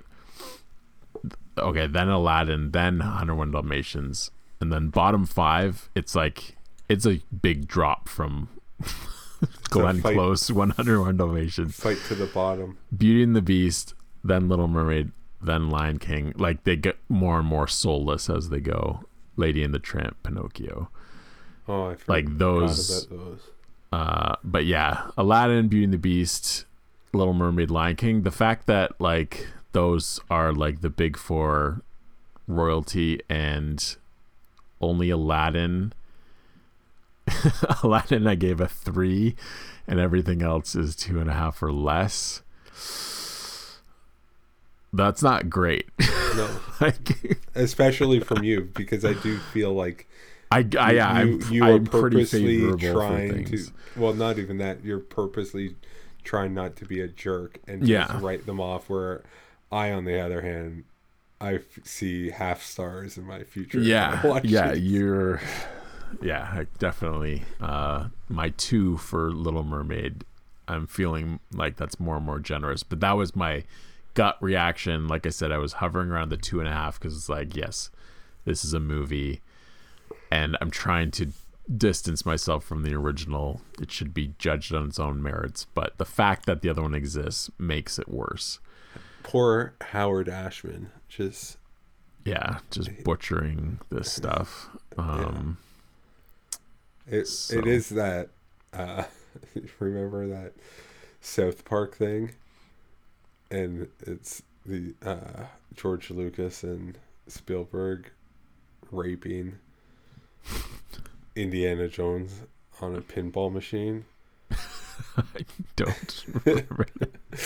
and that's like some reference to a Jodie Foster movie where I think she gets attacked. Is that The Accused or something? Yeah, something like that. But this seems like that type of thing to these original Disney second golden era. I just looked it up, and this only strengthens my opinion of what I already thought of this guy. Songs: Alan Menken, Howard Ashman. Obviously, they're the originals. I'm sure Alan Menken, he was still the composer on this one. But the third name added specifically for this one, I know, yeah. Lin-Manuel Miranda. You peaked, buddy. Give it up. Oh, like Hamilton, and then, which I haven't even seen. I still haven't watched that, but everyone loves it. And then Moana, I think, is actually great. Everyone talks highly of Encanto, but it's like, it is not that good. It's not as good musically as Moana. Yeah, and then there was that movie Vivo I saw that was his, and it's like, this is terrible. And then Little Mermaid, it's like, now that I see that, yeah, I understand Scuttlebutt, where that came from. Like, it's so stupid. And the other ones, it's like, he should be embarrassed by those songs, because I'm sure, yeah, it was all him. All right. Well, I feel like that was a big one. Yeah. I'm glad I didn't save that because it was more recent, but I skipped over a couple to get to it. No, for sure. It's trash and should be treated like trash. I'll just... It's true. Jump to, because we're going through a bunch of new things here. You're going to see it this weekend, but I did see Spider-Man Across the Spider-Verse. I rewatched Into the Spider-Verse. I'm in the process of it. I watched the first half with Max, and then he went to bed, and then I watched the first half with commentary. I really enjoyed it. I don't know. I think I might be overhyping it, but like, I was just very impressed. Nothing bugged me. I really enjoyed it. Did you see my review? I was probably, but I don't remember what it is. I was on cloud, whatever the highest cloud is. 9. This might be an exaggeration now that I think of it, because the first one might be better, but I don't know. I really enjoyed it. Easily the best superhero movie since Endgame. Hell, one of the best movies I've seen in a long time. And then this quote: It reminds us of all that once was good, and it could be again. James Earl Jones, Field of Dreams. And I just feel like, it made me feel like this is on Top Gun level for me. Top Gun Maverick level. Where it's like, I don't think it's perfect, but it just made me like, I'm enjoying this so much. It's actually like something I feel for these animated characters, all this stuff. It's way and I specifically said the best superhero movie since Endgame, to include like even the Batman and other stuff. Like, I know I rag on recent Marvel, but like I think these two Spider-Mans are my favorite since Endgame. When did the other one maybe came out before Endgame? Like, it's like 5 years old already. It's 2018, and Endgame was 2019, I think. Yeah, so it came out just before. Yeah, the first one, I did rewatch it, and it is good. I don't love it as much as everyone, but I recognize that it's well done, and the animation's really good and unique and creative, and the story is good. My main thing is, like, I don't love all the characters. See, I don't think then you'll love the new ones as much either. Well, I don't know. Like, it's mainly the two. Like, I like Miles enough. I like Peter B. Parker is the best of the main ones, but then like the secondary Spider people, like I do like Nicolas Cage as Spider-Man Noir, but Spider-Ham and like the anime chick, it's like, those aren't really doing anything for me. I like Gwen. I like her. And yeah, Gwen, it's like, she is fine. Like, I don't dislike her. I don't love her. I feel like they don't really explain much about her. Like, I kind of wish they went into more about like what is different about her. But yeah, she just seems like female Spider-Man, which isn't really what that character is. So but yeah, it's really good. Like, it's well done. Like, you can't deny that. So I'm not giving it a 5, but I'll give it the 4.5. I think I had it at a 4, so I gave it that little bump. The rewatch. I don't really know what to expect for the next one. So you're raving about it. It's got very good reviews. It's I don't know where this list is, but on Letterboxd there's some list that's like the top 250 narrative films, so it's like not documentaries or anything else, and it hit number 1, which will change as people watch and rate it, but the top ones were like Come and See, Parasite, maybe Everything Everywhere All at Once, usually like those really big prestigious movies. Yeah. Like, but still, the fact that Everything Everywhere All at Once is still up there, it's like I've still yet to meet anyone that would give that a 5. So like, I know a lot of people think that, but it's like, I don't know, no one I know loves it that much. Yeah. No, I don't know. The first one I didn't know what to expect, and this one, like, just the animation, and I don't know if they're directing or just writing or producing or whatever, but Lord and Miller, both of them are part of this one, where only one of them was part of the first one. I noticed that. The humor, I do like it. They are, like, the jokes are just coming fast at you, and I don't even know a lot of Spider-Man stuff at all.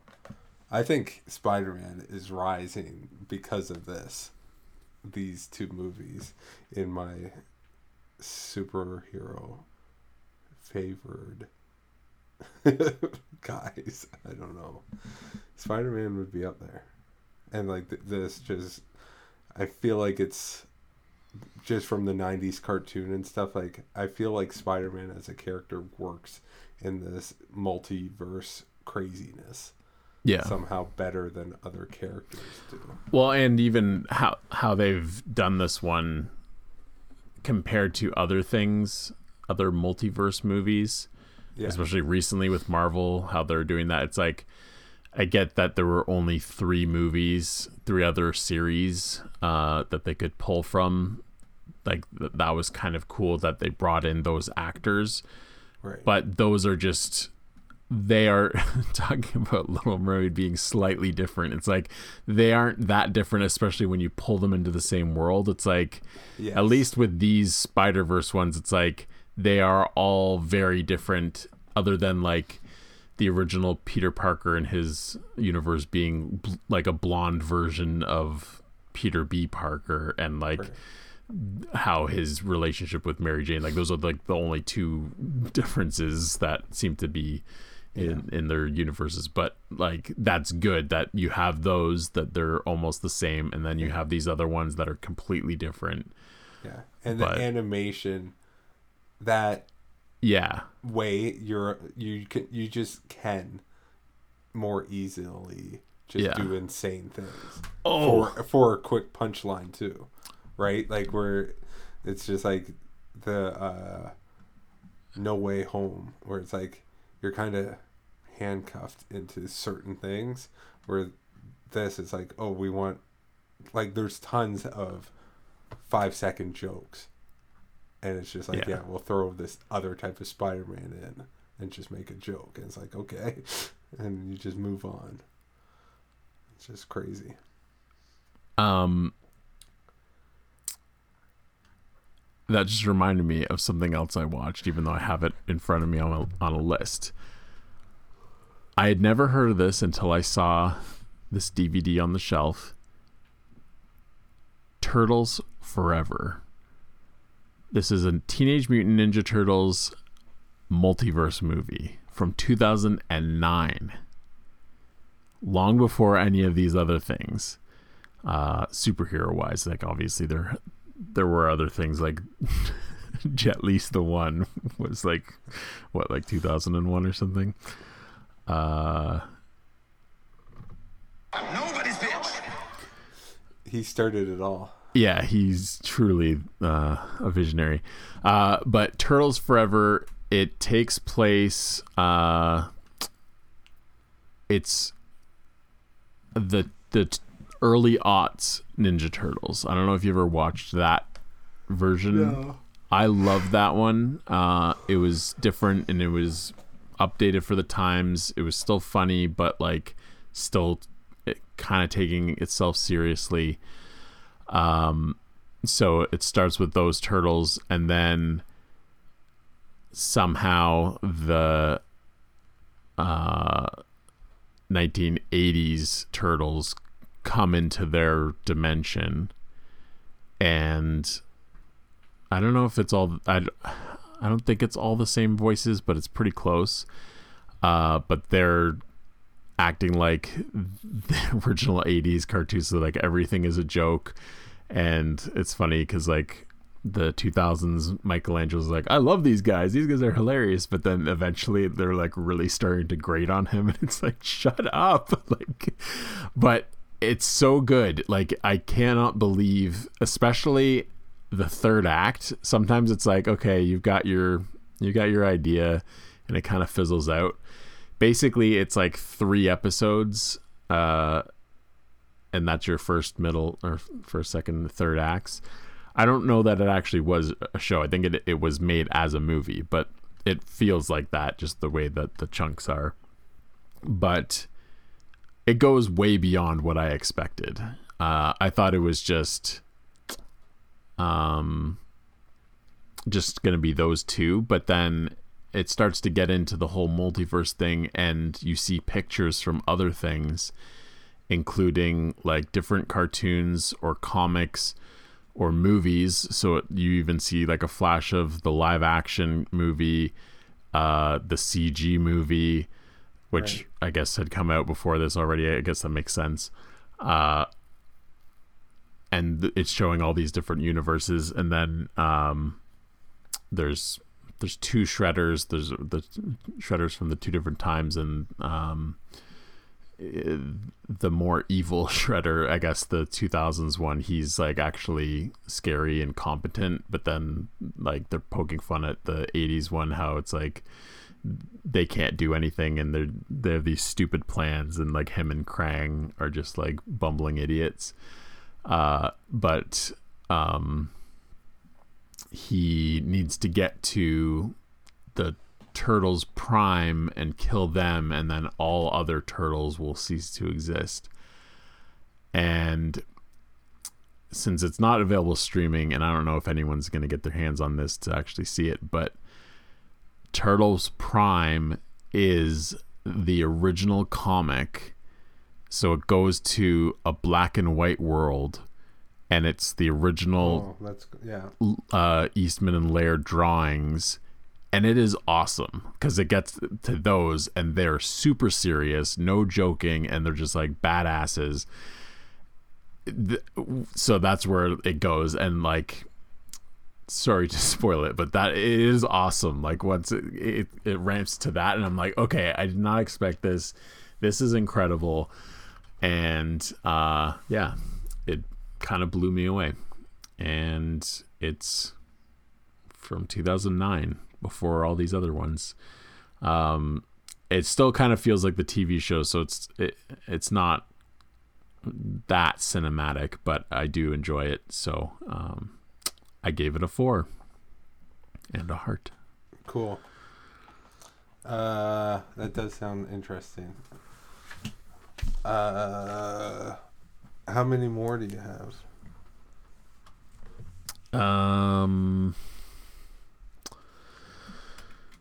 I've got a few. I kind of went out of order, so I've still got another like 7. I don't have to talk about one of them, I guess, but we can keep going here. Watched, I don't even know which one I should talk about here. Police Story 3 : Super Cop. Yes. Have you know about this? Meet the cop that can't be stopped. Apparently. But I just love the titles because there's Police Story 3 : Super Cop, but then there's a Super But then Cop it's just 2. known as Super Cop. Yeah. So So that, but I just love that, like, there's a fourth movie, but it's actually just called Super Cop 2. it's a sequel to the third one. It's a sequel to the third one. The only reason I say the tagline is that's from Hot Fuzz. He's reading the DVD. It's like, Super Cop, meet the cop that can't be stopped. I own Police Story 1 and 2, but I've only watched the first one. But then Police Story 3 was on Criterion, but it was leaving at the end of May, so I had to check it out. And I just risked that I would be able to follow those plots. But it's Jackie Chan and Michelle Yeoh, and she is awesome in this. Like, I know I saw Crouching Tiger and stuff, but like, this seems even, like, because Crouching Tiger's so wire work and all this other stuff, like, it's still physically demanding, but this just feels more grounded in a Jackie Chan way, where, like, yeah, he does a lot of the own stuff, and I know it takes 1,000 takes, but they do it eventually, type of thing. Like, I was watching highlights just on YouTube of other fights. I've actually bought Rumble in the Bronx and First Strike I gotta watch those because I just love like Jackie Chan's fighting style of like using objects around him. And like, have you seen his ladder fight in First Strike? I think so. I know he's like in a heard. yellow outfit, but I just love that, like jumping through the rungs on the ladder and like just awesome stuff like that. But Super Cop was Police Story 3 Super Cop was a ton of fun. The action is great. I think it's a little long, or like could be certain things could be cut down because it's just like so predictable and unnecessary. But I think Jackie Chan and Michelle Yeoh together are awesome. There's quite a bit of humor in it. It doesn't take itself too seriously, and like it's all subtitled. So, but it was a ton of fun. I'm forgetting all the jokes now, but there's, yeah, I don't know. I enjoyed it. There's crazy action where like he himself, Jackie Chan's like hanging from a helicopter. Excuse me. And they're flying around and like he's jumping off trains and stuff and like jumping off out of cars, and like, you know, in the credits where they show a lot of the outtakes, it's like, no, he's full on just falling out of the car. Like, I understand that they're not going crazy fast, but it's still, you're falling out of a car onto asphalt. And like, I think he hurt himself really bad with one of the train stunts where he like separated or broke his shoulder, and they kept it in the movie because like he had to like jump onto like some thing that the train was going under, and like that wasn't even like part of the script or something. I was watching some YouTube stuff like just to save himself. Like, it's a miracle the guy's not dead. Yeah, but I love Jackie Chan. Have you seen Rumble in the Bronx? I don't know. Most of those, like that period, I know I caught parts on TV, and I don't know what they were. So, like, I don't think I would say I have, but maybe parts. So, yeah. I was thinking of watching Shanghai Nights because I haven't watched that ever, and I love Shanghai Noon, but I did not. We should watch it.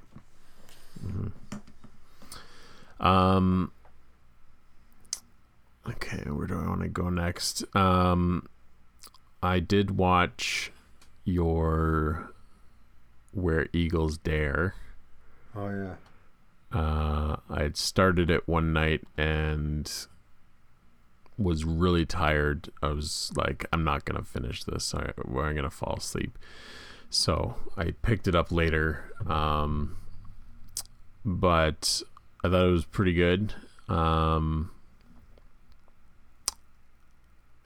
1968, so it is a little slower than today's movies, but once they get, once you get to that scene, I guess I should maybe kind of explain. It's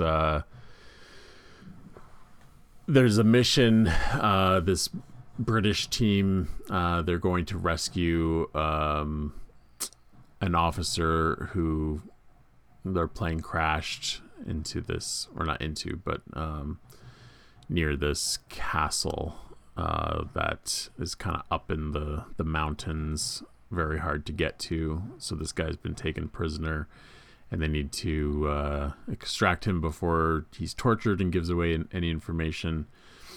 And they have one American with them who's played by Clint Eastwood. I forget why. He has something to do with the mission, why they needed an American. I know why eventually. I just don't know the explanation they give at the beginning. But once they get in, and then there's like this scene around a table, and Richard Burton, he's the main character, he's the leader. He starts to reveal and kind of talk about like what's going on, and you don't really know what's what at that point. Still, it's like, what is happening? Like, there's part of it could have been me stopping it after the first half hour or whatever it was that I watched. I was a little fuzzy on like who the whole team was, but there is a bit of what's that movie? I don't know, but like confusion on who's betraying who. Yeah, and like you don't know. He starts going into things of like saying who certain people are, and they're like, no, it's a lie, and it's like, I don't know, is it a lie? Like, yeah, is it true? Like, I have no idea, and then there's a lot in that, like, I can't even spoil it because it's like some of it isn't true that he says, some of it is, and it's like he's just saying things to manipulate certain people. So, but anyways, once it got to that scene, like, it's pretty slow till then, and then it's like, okay, you really have my attention now, and then there's the whole escape, and that is all very good too. So, yeah, I thought it was really good.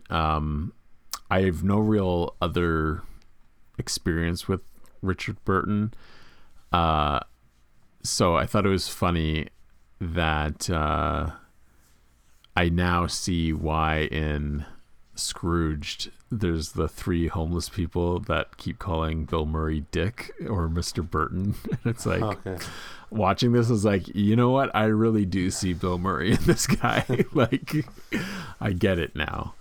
But yeah, I haven't seen like the other things he's known for. Who's Afraid of Virginia Woolf, 1984, Cleopatra.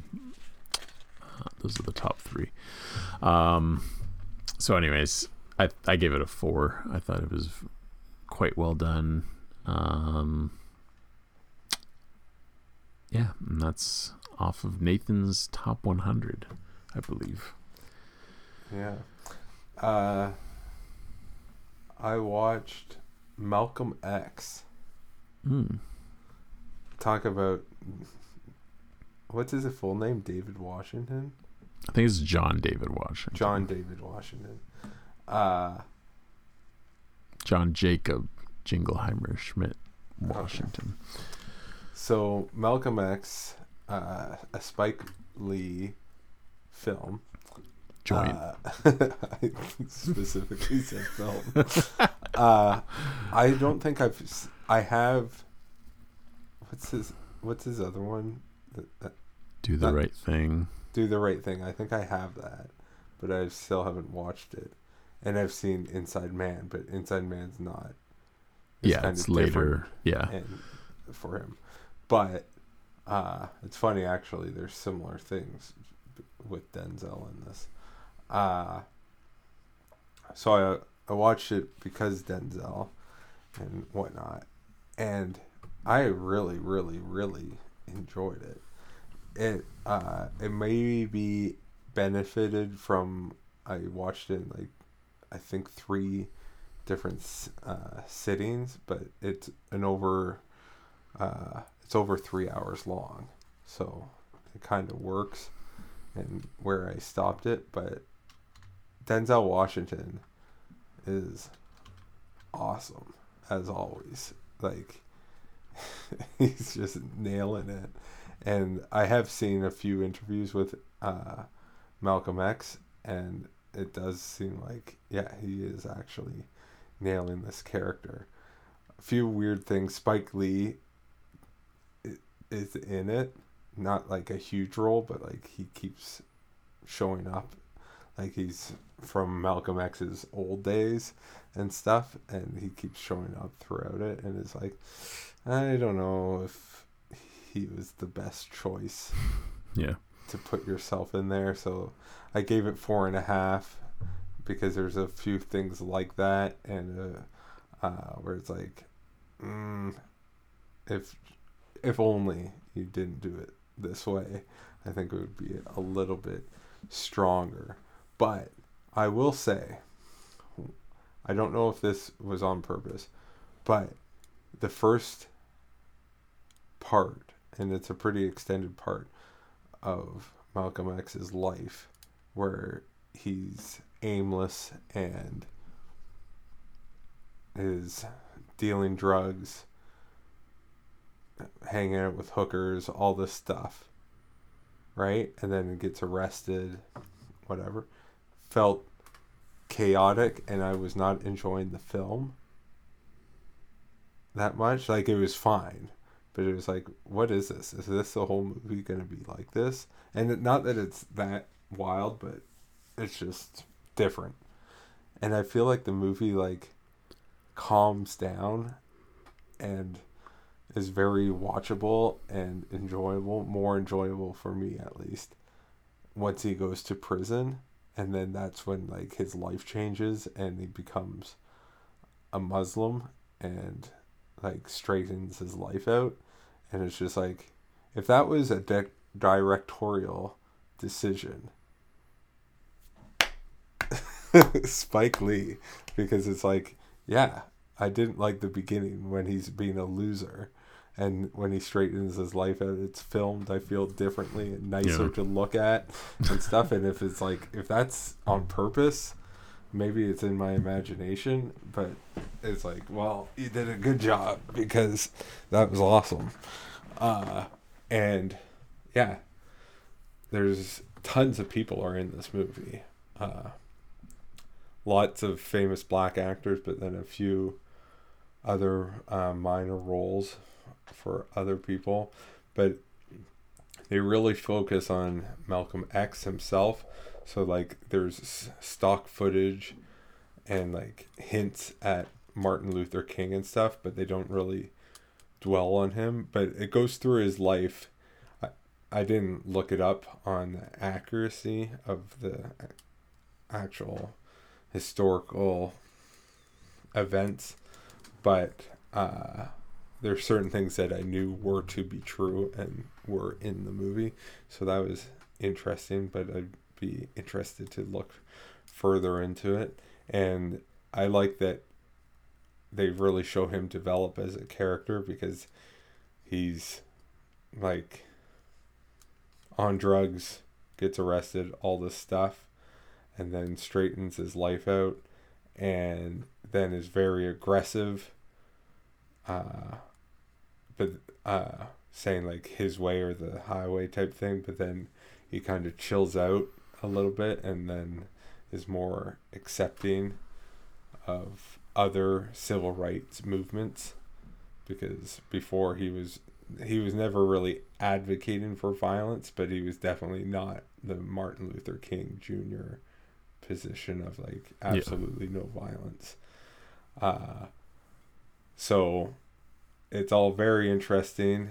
That I feel like the movie is not, it's definitely pro Malcolm X, but not pro, like, oh, he's perfect and everything he did was perfect. Like, they were showing the bad sides as well, so it makes me like the movie even more when it's not just this, like, biopic garbage of just, like, he's the best thing ever. But yeah, sorry, but Denzel's the man, and it makes me sad, actually, because a lot of what Malcolm X was saying, if people would just listen to him, I think he's right on a lot of it. Not all of it, but a lot of what he was saying. It's like, yeah, he's like, and he's proof of it, of just, like, the system could be against you, and it certainly was, but then it's like, let's fix our own selves up first, type of thing, is one of his messages. And it's like, yeah, like, the white man's holding us down, and no doubt they were. But then it's like, but the white man's not making us knock up all these women and shoot each other, type of thing, right? So like, I feel like his message is a great balance of like, yeah, I need to exercise and stop eating McDonald's, but McDonald's isn't shoving it in my face either. I can't blame them. Yeah. So yeah, excellent, but not perfect, I don't think. But Denzel's perfect.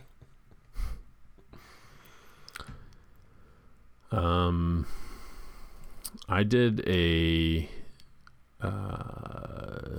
not a double feature in one day, but back to back almost. Two Michael Keaton Works at a Newspaper movies.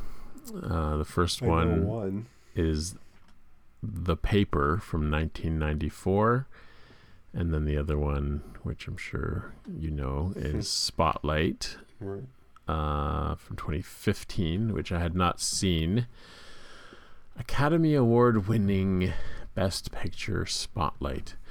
The Paper is another one that I hadn't heard of until I came across it while thrifting DVDs. So I was like, I can't pass on this. It's not anywhere else. It's directed by Ron Howard. Stars Michael Keaton, Robert Duvall, Glenn Close, Marissa Tomei, Randy Quaid, Jason Alexander, Catherine O'Hara. And it is a day in the life at the newspaper. It is an exact 24 hours. You see, well, maybe not exact, because you see kind of an event happen the night before. There's these two black teenagers that come across this car that's all smashed up and has spray paint on it. It says like "Die Whitey" or something, and then there's two white businessmen who've been killed inside, and then they run away because someone's coming, and the cops end up after them because they think it was them. So that's the big news story of the day, is the bodies that were found. But the paper that Michael Keaton works for, they were printing something else and missed getting the headline on this. And so the day is finding the next big story, and obviously it has to do with this thing. So they're investigating and chasing down leads and stuff. I thought it was pretty good. It's not like a straight up comedy, but there is a lot of humor in it. It's got a pretty good balance of that, I think. And yeah, interesting. We were talking about Spider-Man before. Got Michael Keaton and Marissa Tomei both in Homecoming. Spider-Man Homecoming. And yeah, it's no Multiplicity, but it was scratching an itch, and it primed me to watch Spotlight, which I remember these Academy Awards and it being strange that like all these other movies were winning a ton of awards and Spotlight wasn't really getting much, and then out of nowhere it seems it got Best Picture. But I kind of get it watching it now, how it could pull that off, just because it does seem like it's important. Oh yeah, that's what I watched that had Stanley Tucci in it. I knew I watched something recently with him. Yeah, just I forget what the other things were that were nominated, but it was a pretty big year. Like it's Pretty tough competition that it was up against. But I thought it was really well done, and it really wasn't until like the end that it really came together for me and brought it home to be a 5-star movie. It's one of those like, just from the tone and the performances, it starts as like, well, this is almost an automatic 4 as long as it can keep this up, and then slowly rises a little bit and then a little bit more. But just the way that it presents these characters, real life people, especially Michael Keaton, there's like something kind of revealed towards the end where it's like he was responsible for something and he admits it was a mistake, kind of also admits that it's like, well, I was doing my job and things come and go, so like it's like I don't even remember doing it, is kind of like what he says. And it's like he takes ownership for it, but it's like a completely understandable position at the same time, and it's not blown into this like over melodramatic thing of like, how could you let this story go? And it's like it doesn't become that. It's like he knows what he did was wrong, but at the same time it's like, how could I know it would be as big of a story as it became? I don't know. That really sold it for me. But then also, if anyone doesn't know, it's about the Boston Globe doing this story about the Catholic Church and basically the cover-ups of like priests who had like abused people. And it seems like it's common knowledge now, but at the time it was this big story, and I guess because of how this went, that's why it is common knowledge. But the very end, I don't think there's ever been a slide that has like impacted me or like made me respond emotionally as this, where it's like sometimes it'll just say like where people are now, but it's going into like, it says something like how many people were involved in this, like how many priests and stuff, like the numbers, and then it goes to say like, and these are the different locations that they found this was going on. And then like you kind of expect it just to say like a bunch of places, but then it's like a literal full screen, like barely any black. It's all the white writing top to bottom, left to right, of all these places. And then there's like at least 2 more full pages like that. And just the way that was even presented, like it just like hits you. And I think the movie does a good job of like not exploiting victims, but presenting these cases of like, these are real people. And like just thinking of children specifically and how widespread this was, like just seeing all the different places, like it doesn't really matter what places they were, but just the sheer volume. I was like full on weeping just at that site. So yeah, I think the movie did exactly what it set out to do. And there wasn't any one performance that like, oh wow, they're really selling it. It's like, no, just everyone is at the top of their game and being real people and not being like, Oscar bait is a word that's thrown around. I feel like this isn't that, where it's like, oh, so-and-so was really going for the Academy Award there. It's like, no, just everyone is great, but they don't stand out as being try hard or anything. But yeah, Michael Keaton, 2 very different performances, same sort of environment and a few decades apart, but he's the newspaper guy. Nice. I've only seen Spotlight once, but I would like to rewatch it. It was excellent. Mm-hmm. And it reminds me, I saw a thing, and this would not get a lot of publicity, but Jim Caviezel from Jesus and Count of Monte Cristo and other things is in a movie or producing or directing a movie about child sex trafficking, and it doesn't look, honestly, the trailer doesn't look that it's going to be amazing. It does look, but I think they're like saying like profits are going to be going to to fight this kind of stuff, and it's based on a true story. Maybe it is going to be good. I'm not, but like it looks just low budget is what I'm saying.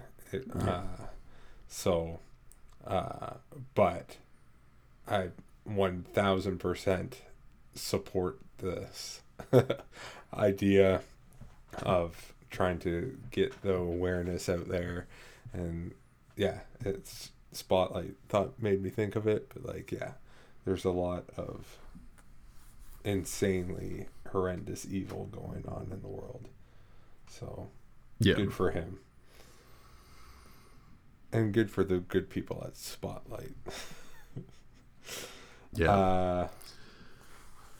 So other movies, kind of on a similar dark topic, I finally watched Seven.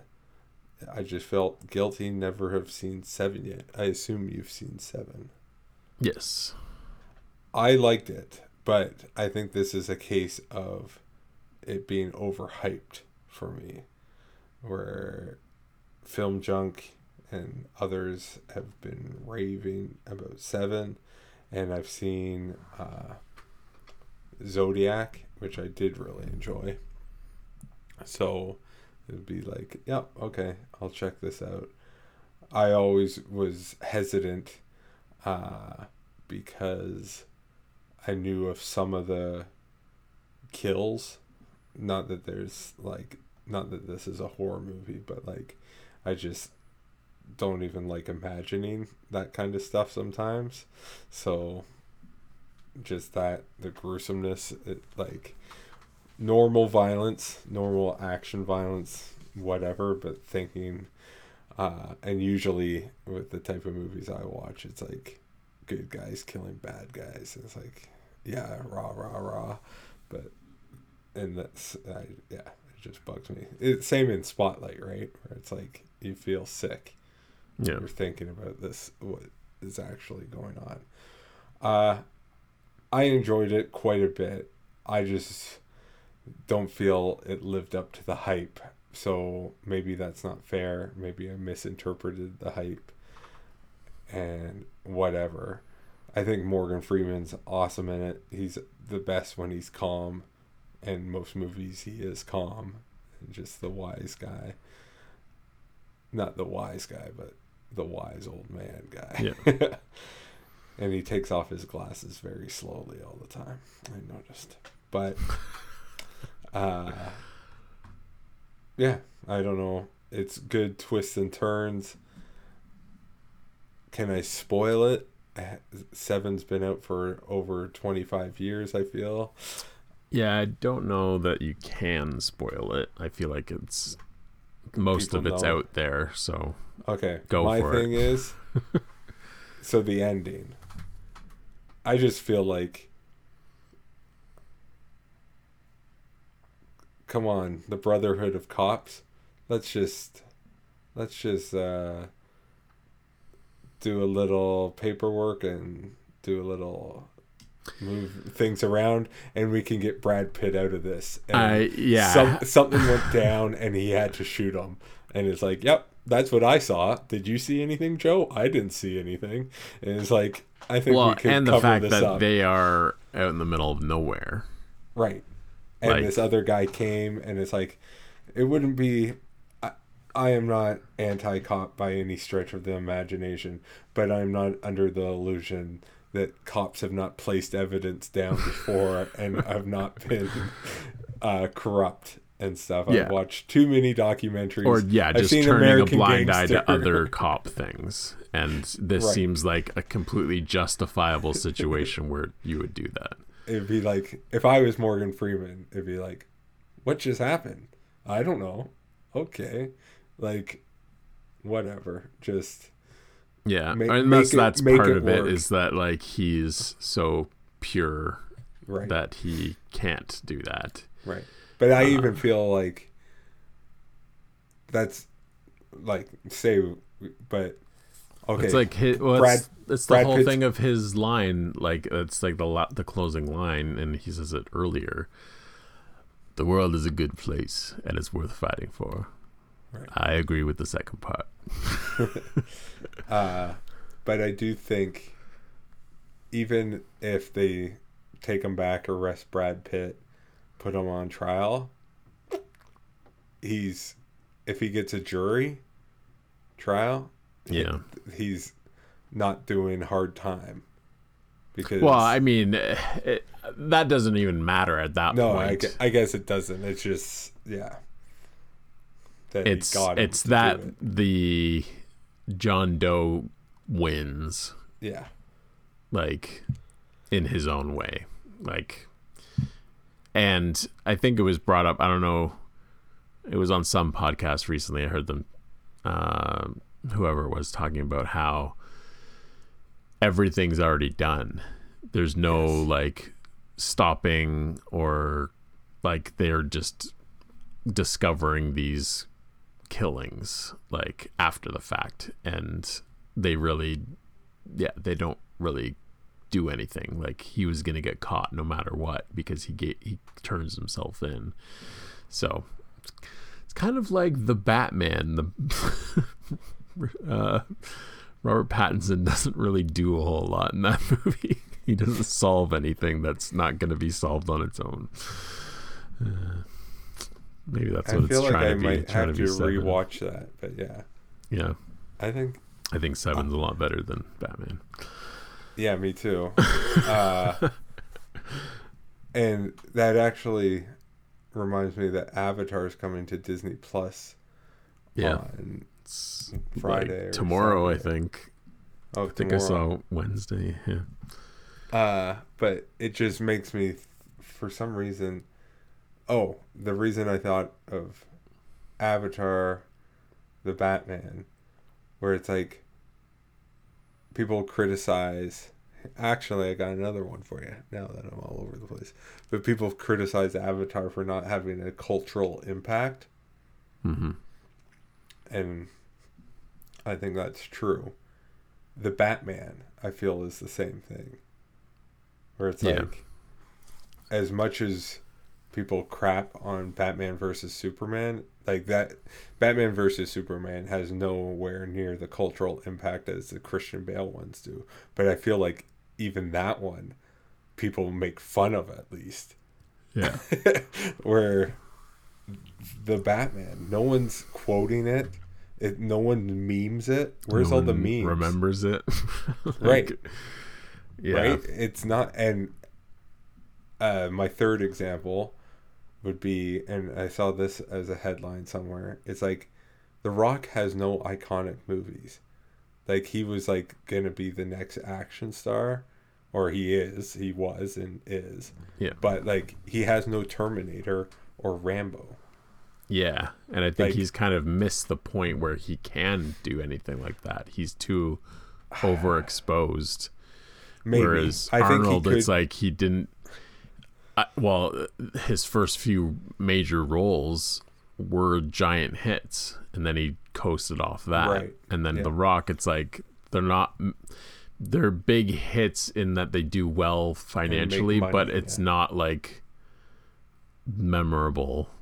What you're saying, San Andreas is not culturally important? Well, I haven't seen it, so if that means anything.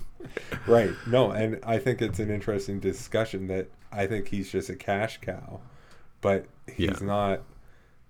like, he doesn't make good movies. They're fine, but like they're not great movies, minimum. Like, where's a great... I think The Rundown's great, but it's not... And Moana. Did you hear they're making a live action Moana? Is that for real? With him as Maui? That is... Yes, I believe that is real. And that is stupid. It's like, you just made that movie.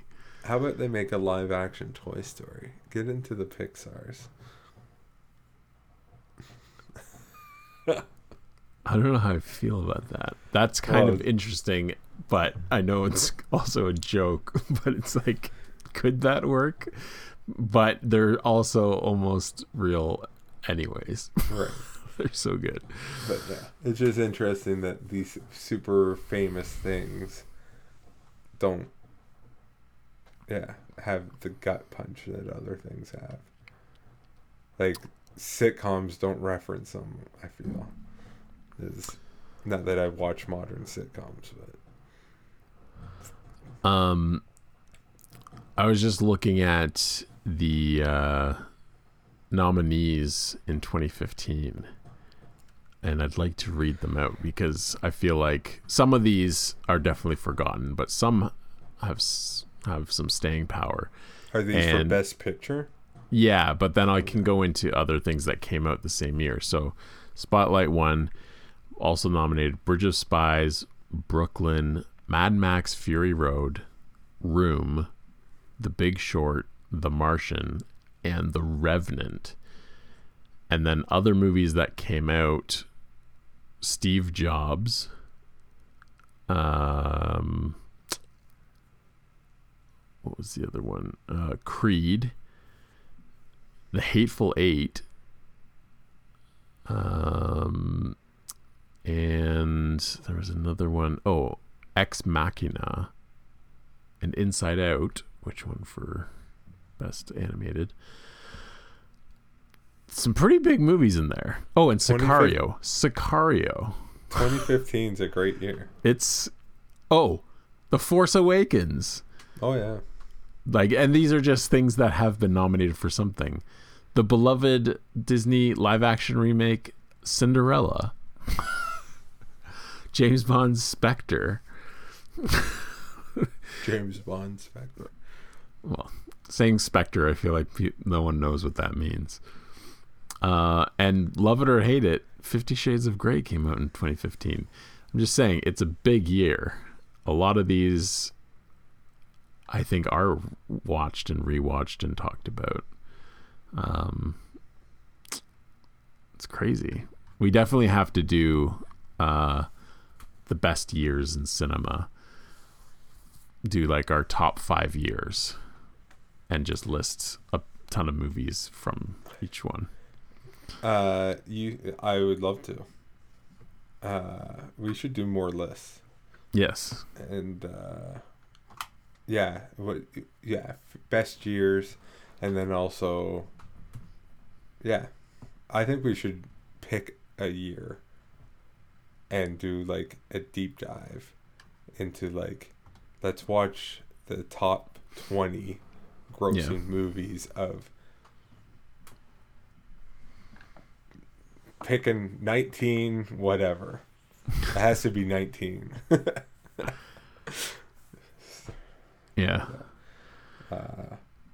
What I would do is I'd look at what year I haven't seen a lot of and go from there. Pick something. 1981. Let's go. You just said no one knows what Spectre means. Do you have any idea what Spectre actually means in the James Bond universe? Well, I know that it's like an acronym. It's the originally most convoluted, stupid acronym. I had to look it up because it's impossible to memorize. Special Executive for Counterintelligence, Terrorism, Revenge, and Extortion. It doesn't even fit. It's like the special is SP. It doesn't matter. It's stupid. I know that That's kind of like S.H.I.E.L.D. in Marvel. Like, it's not as bad in the MCU, but in the comics, it's something really, like, it's a real stretch. Almost like they made the name first. Or the actor and then they tried to shove something in to fit it. Like, Strategic Homeland Intervention Enforcement and Logistics Division. I'm pretty sure that's what they use in the movies, but in the comics, it's something else. You know why both those are bad? S.H.I.E.L.D. and Spectre. In real life, nothing is that. They're short. Yeah. UN, United Nations, CIA, FBI. Like, I feel like WHO, World Health, like, everything is like maximum 4 letters. Right? Yeah. Like FEMA or something. Like, it's just CRA, IRS. This is insane.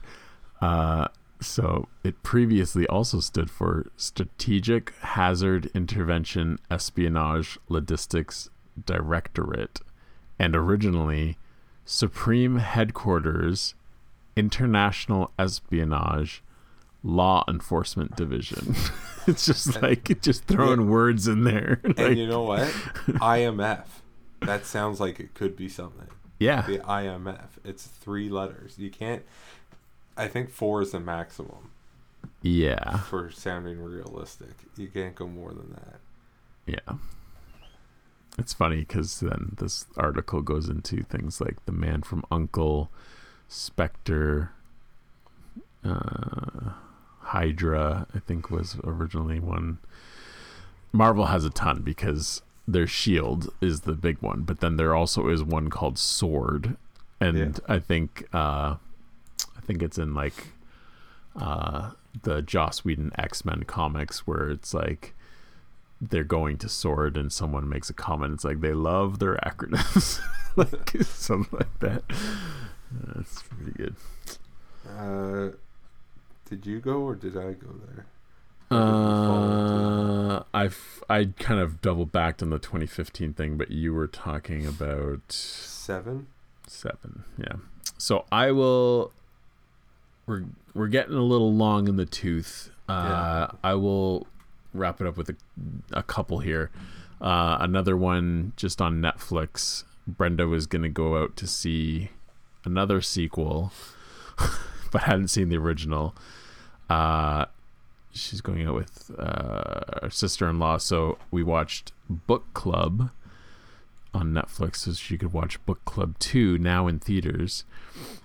And Book Club was surprisingly enjoyable, kind of like murder mystery, and it's a bunch of geriatric women, older women who are in a book club. Diane Keaton, Jane Fonda, Candice Bergen, Mary Steenburgen. Okay. And then the sequel, they go on a trip to Italy or something. But this one, in their book club, Jane Fonda's the loose woman, and she brings 50 Shades of Grey for them to read, and it gets them all hot and bothered, and they're spicing up their lives, and hilarity ensues. It's there's some things that are kind of obvious, but I thought there were a lot of times I was laughing out loud, and the guys that they all are involved with at some point or another are Craig T. Nelson, Andy Garcia, Don Johnson, and Richard Dreyfuss. And yeah, I thought it was pretty funny for something that's not targeted at me at all. I thought it still worked pretty well, so I gave it a 3.5 there. Nice. Did you have others? Because there's one more I feel like I have to mention. The other ones I don't have to. Okay, good.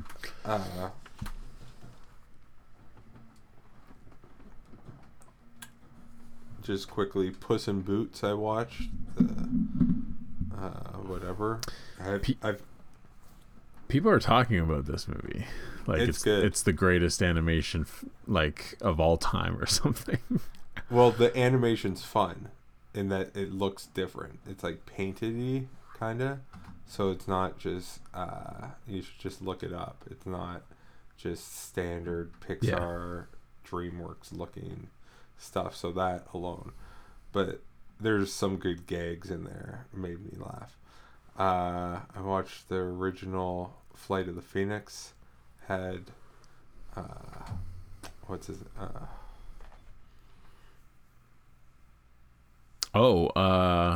Richard Attenborough. yeah, so that's interesting. And who's the other guy? Jimmy Stewart.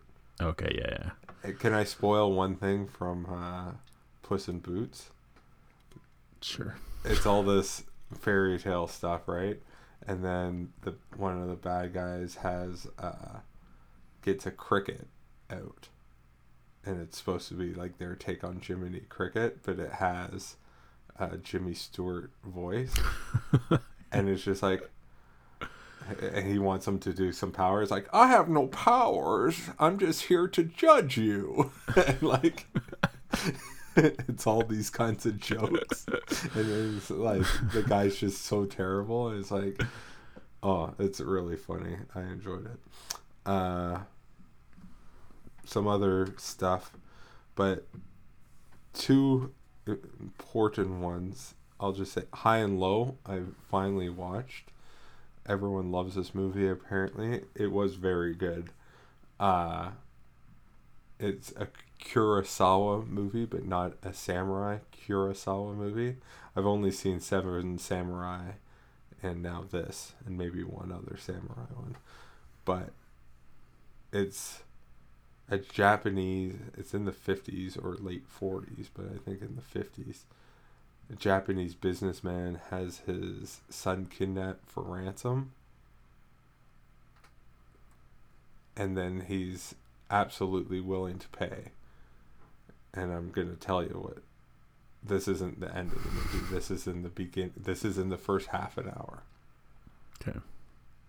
It turns out that his chauffeur's son was actually kidnapped, and not his son. It was a mistake. So then he doesn't want to pay, right? Because it's gonna destroy him financially. It's pretty much all his money, right? So it's very interesting. But then there's a whole scene on a train and an investigation for the kidnapper and all this other stuff, and very what do you call it? Procedural and interesting, and like deducing a lot of things, and it was fantastic. I really enjoyed it. Highly recommend. I do want to rewatch Seven Samurai.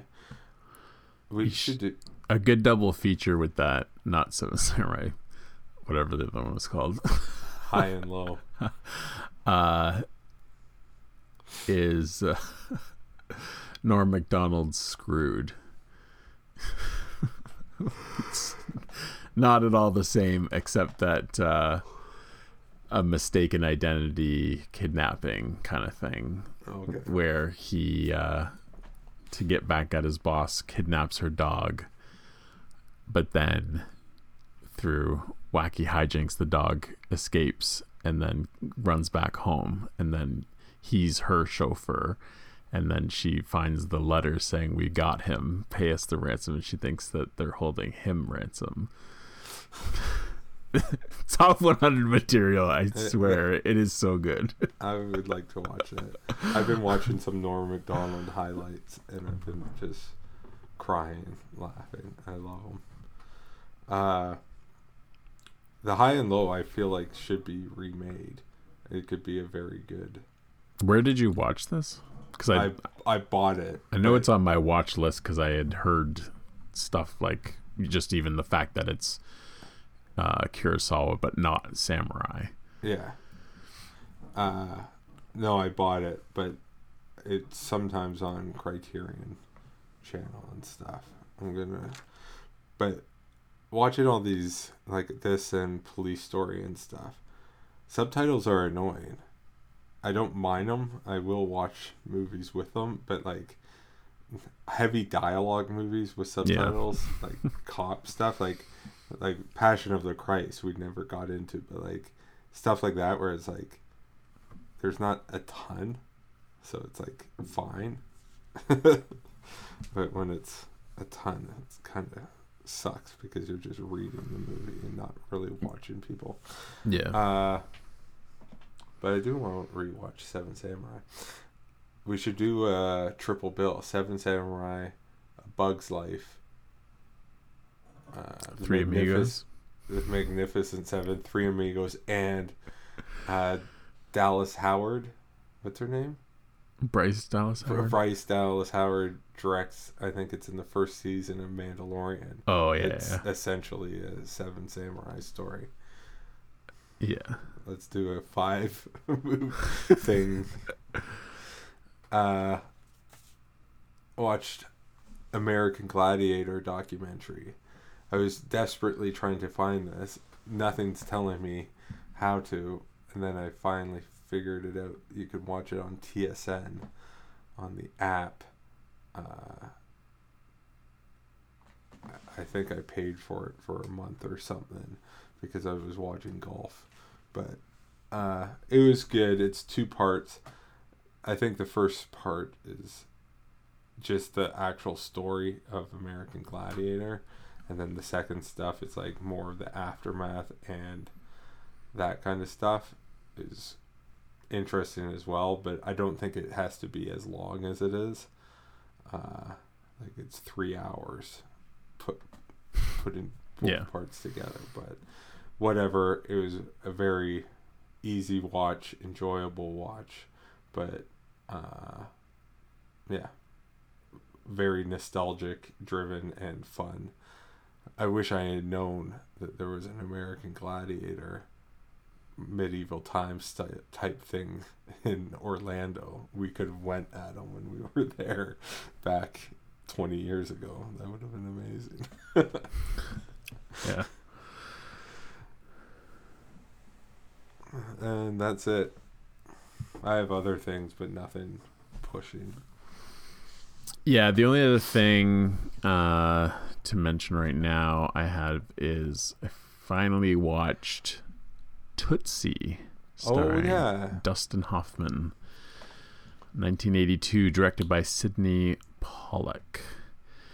This is one of those movies. It's on the AFI top or 100 movies 100 years. Did you do this for Pride Month? I did it before June. Oh, well, it doesn't count then. But you're a bigot. Then. Talking about years, 1982. I don't know why I found this. I was probably looking at the awards again. This, Victor Victoria, and The World According to Garp, which is a Robin Williams movie that has John Lithgow as a transgender person. All these came out in the same year. Tootsie and Victor Victoria are just man playing woman and woman playing man movies, which is just weird that that's the same year, and that just happened to come out, and they were like highly regarded. There were Academy Awards being thrown around, but I don't know. It's I don't think it's like amazing. It's good. I didn't think it was like, oh, this doesn't hold up at all. It is still good, but yeah, it's not like this is some groundbreaking stuff. It's got its moments. I was surprised to see Bill Murray is in this, and he's just kind of his roommate and isn't very on, but he's still funny. Just kind of being, I think he's like a playwright, so he's just kind of pretentious in being a New York playwright. But yeah, the whole cross-dressing thing, the story, it makes sense. Any man could do this, make this progression where he's an actor / acting coach. His one friend / student, Terry Garr, she's going out for a part. She gets dismissed, being told she's not right for the part. Dabney Coleman is the director, I think, of this TV soap.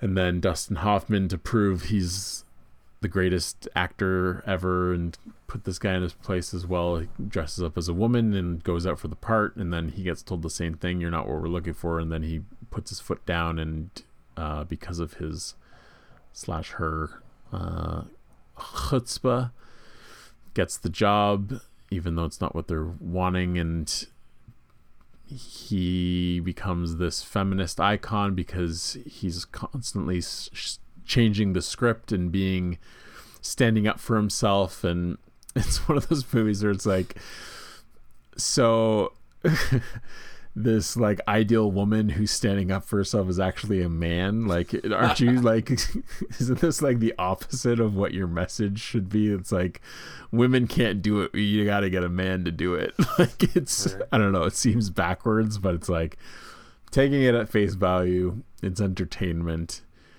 But like, I don't know, I feel like people are missing that part of it, where it's like, should people hate this movie like because of what it is?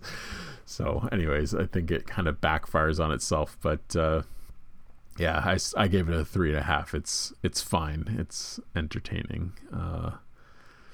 And then yeah, just watched it with Brenda, and then she kind of points out the ending. Like, obviously it's revealed at some point toward the end where it's like, oh, he's not really a woman, it's a man. And then the girl that he's like in love with, and they've been spending all this time together with him as a woman, then she like slaps him and whatever, storms off. And then later it's just like, all is forgiven. It's like, I don't know that would happen. I think that it would take a long time to really accept that, and also some talking through some things. But it's just like, they meet on the street, and it's just kind of like, yeah, you're all right. And it's just one of those endings where it's like, okay. I saw a clip somewhere, and it was like, it took me a while, but like, I didn't know what it was, but then it's like this ex-husband and wife talking, and then it's just like, it took me a lot to dress like a senior citizen Scottish lady. Have you seen this?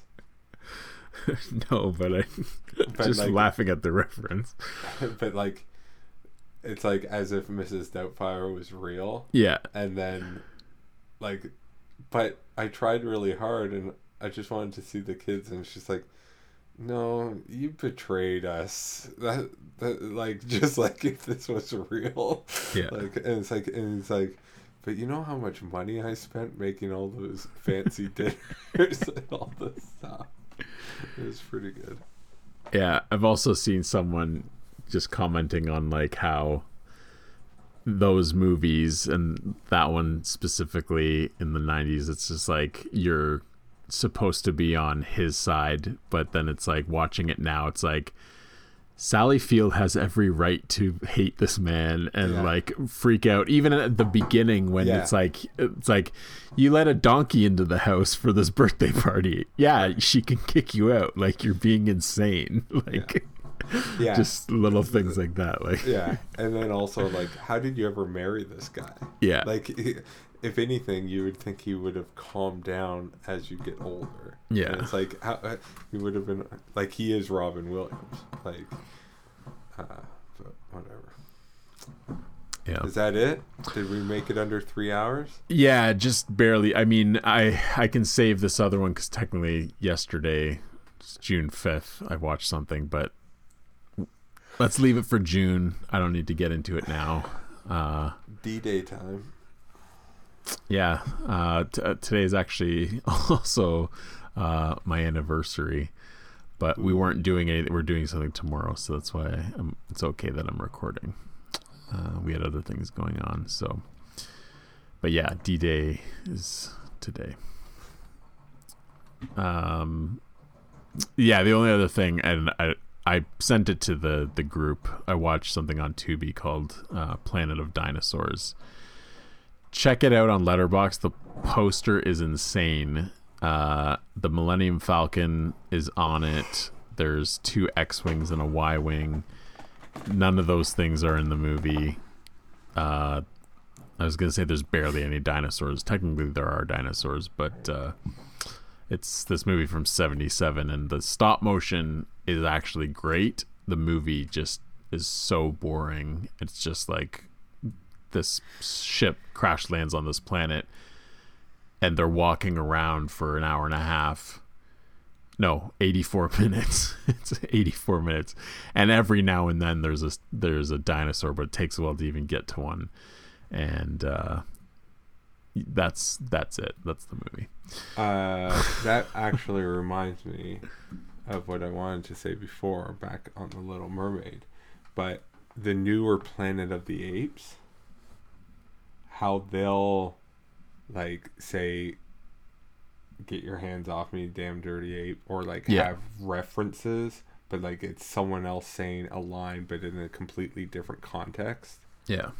And it's just like, well, Little Mermaid and these Disney ones, like, instead, like, do something creative. And I feel like Marvel even does some of that sometimes, or I don't know, but well, like, yeah, like where it's just like do a twist on a line, or like Star Wars, like, I have a bad feeling about this, and then Solo is like, I have a really good feeling about this. Like, it's at least something where it's like you're expecting Ursula or someone to do Little something. Mermaid is doing things almost scene for scene, and it can be done, but like I was saying with my ratings, the Jungle Book does have some scenes, but the full structure is not the exact same. But then you have things like Maleficent that's completely different, and I think that works way better when you reimagine it rather than remake it. So I haven't seen like Cruella, or I don't know what other examples of those there are, but I don't lump those in because those aren't what I would consider remakes. They're reimaginings. So but I know there's a few of those, so I'm sure eventually we'll get into that as a whole episode. I apologize if Little Mermaid became most of the episode, but I had to get it off now, or else next month I'm not going to remember most of those things. So thanks for listening. Now's your moment, floating in a blue lagoon. But you better do it soon, no time will be better. She don't say a word, and she won't say a word until you kiss the girl. Sha-la-la-la-la-la, don't be scared, you got the moves prepared. Go on and kiss the girl. Sha-la-la-la-la-la, don't stop now, don't try to hide it. How you wanna kiss the girl? Sha-la-la-la-la-la, float along and listen to the song. This is kiss the girl. Sha-la-la-la-la, the music play. Do what the music say. You gotta kiss the girl. Kiss the girl. Kiss the girl.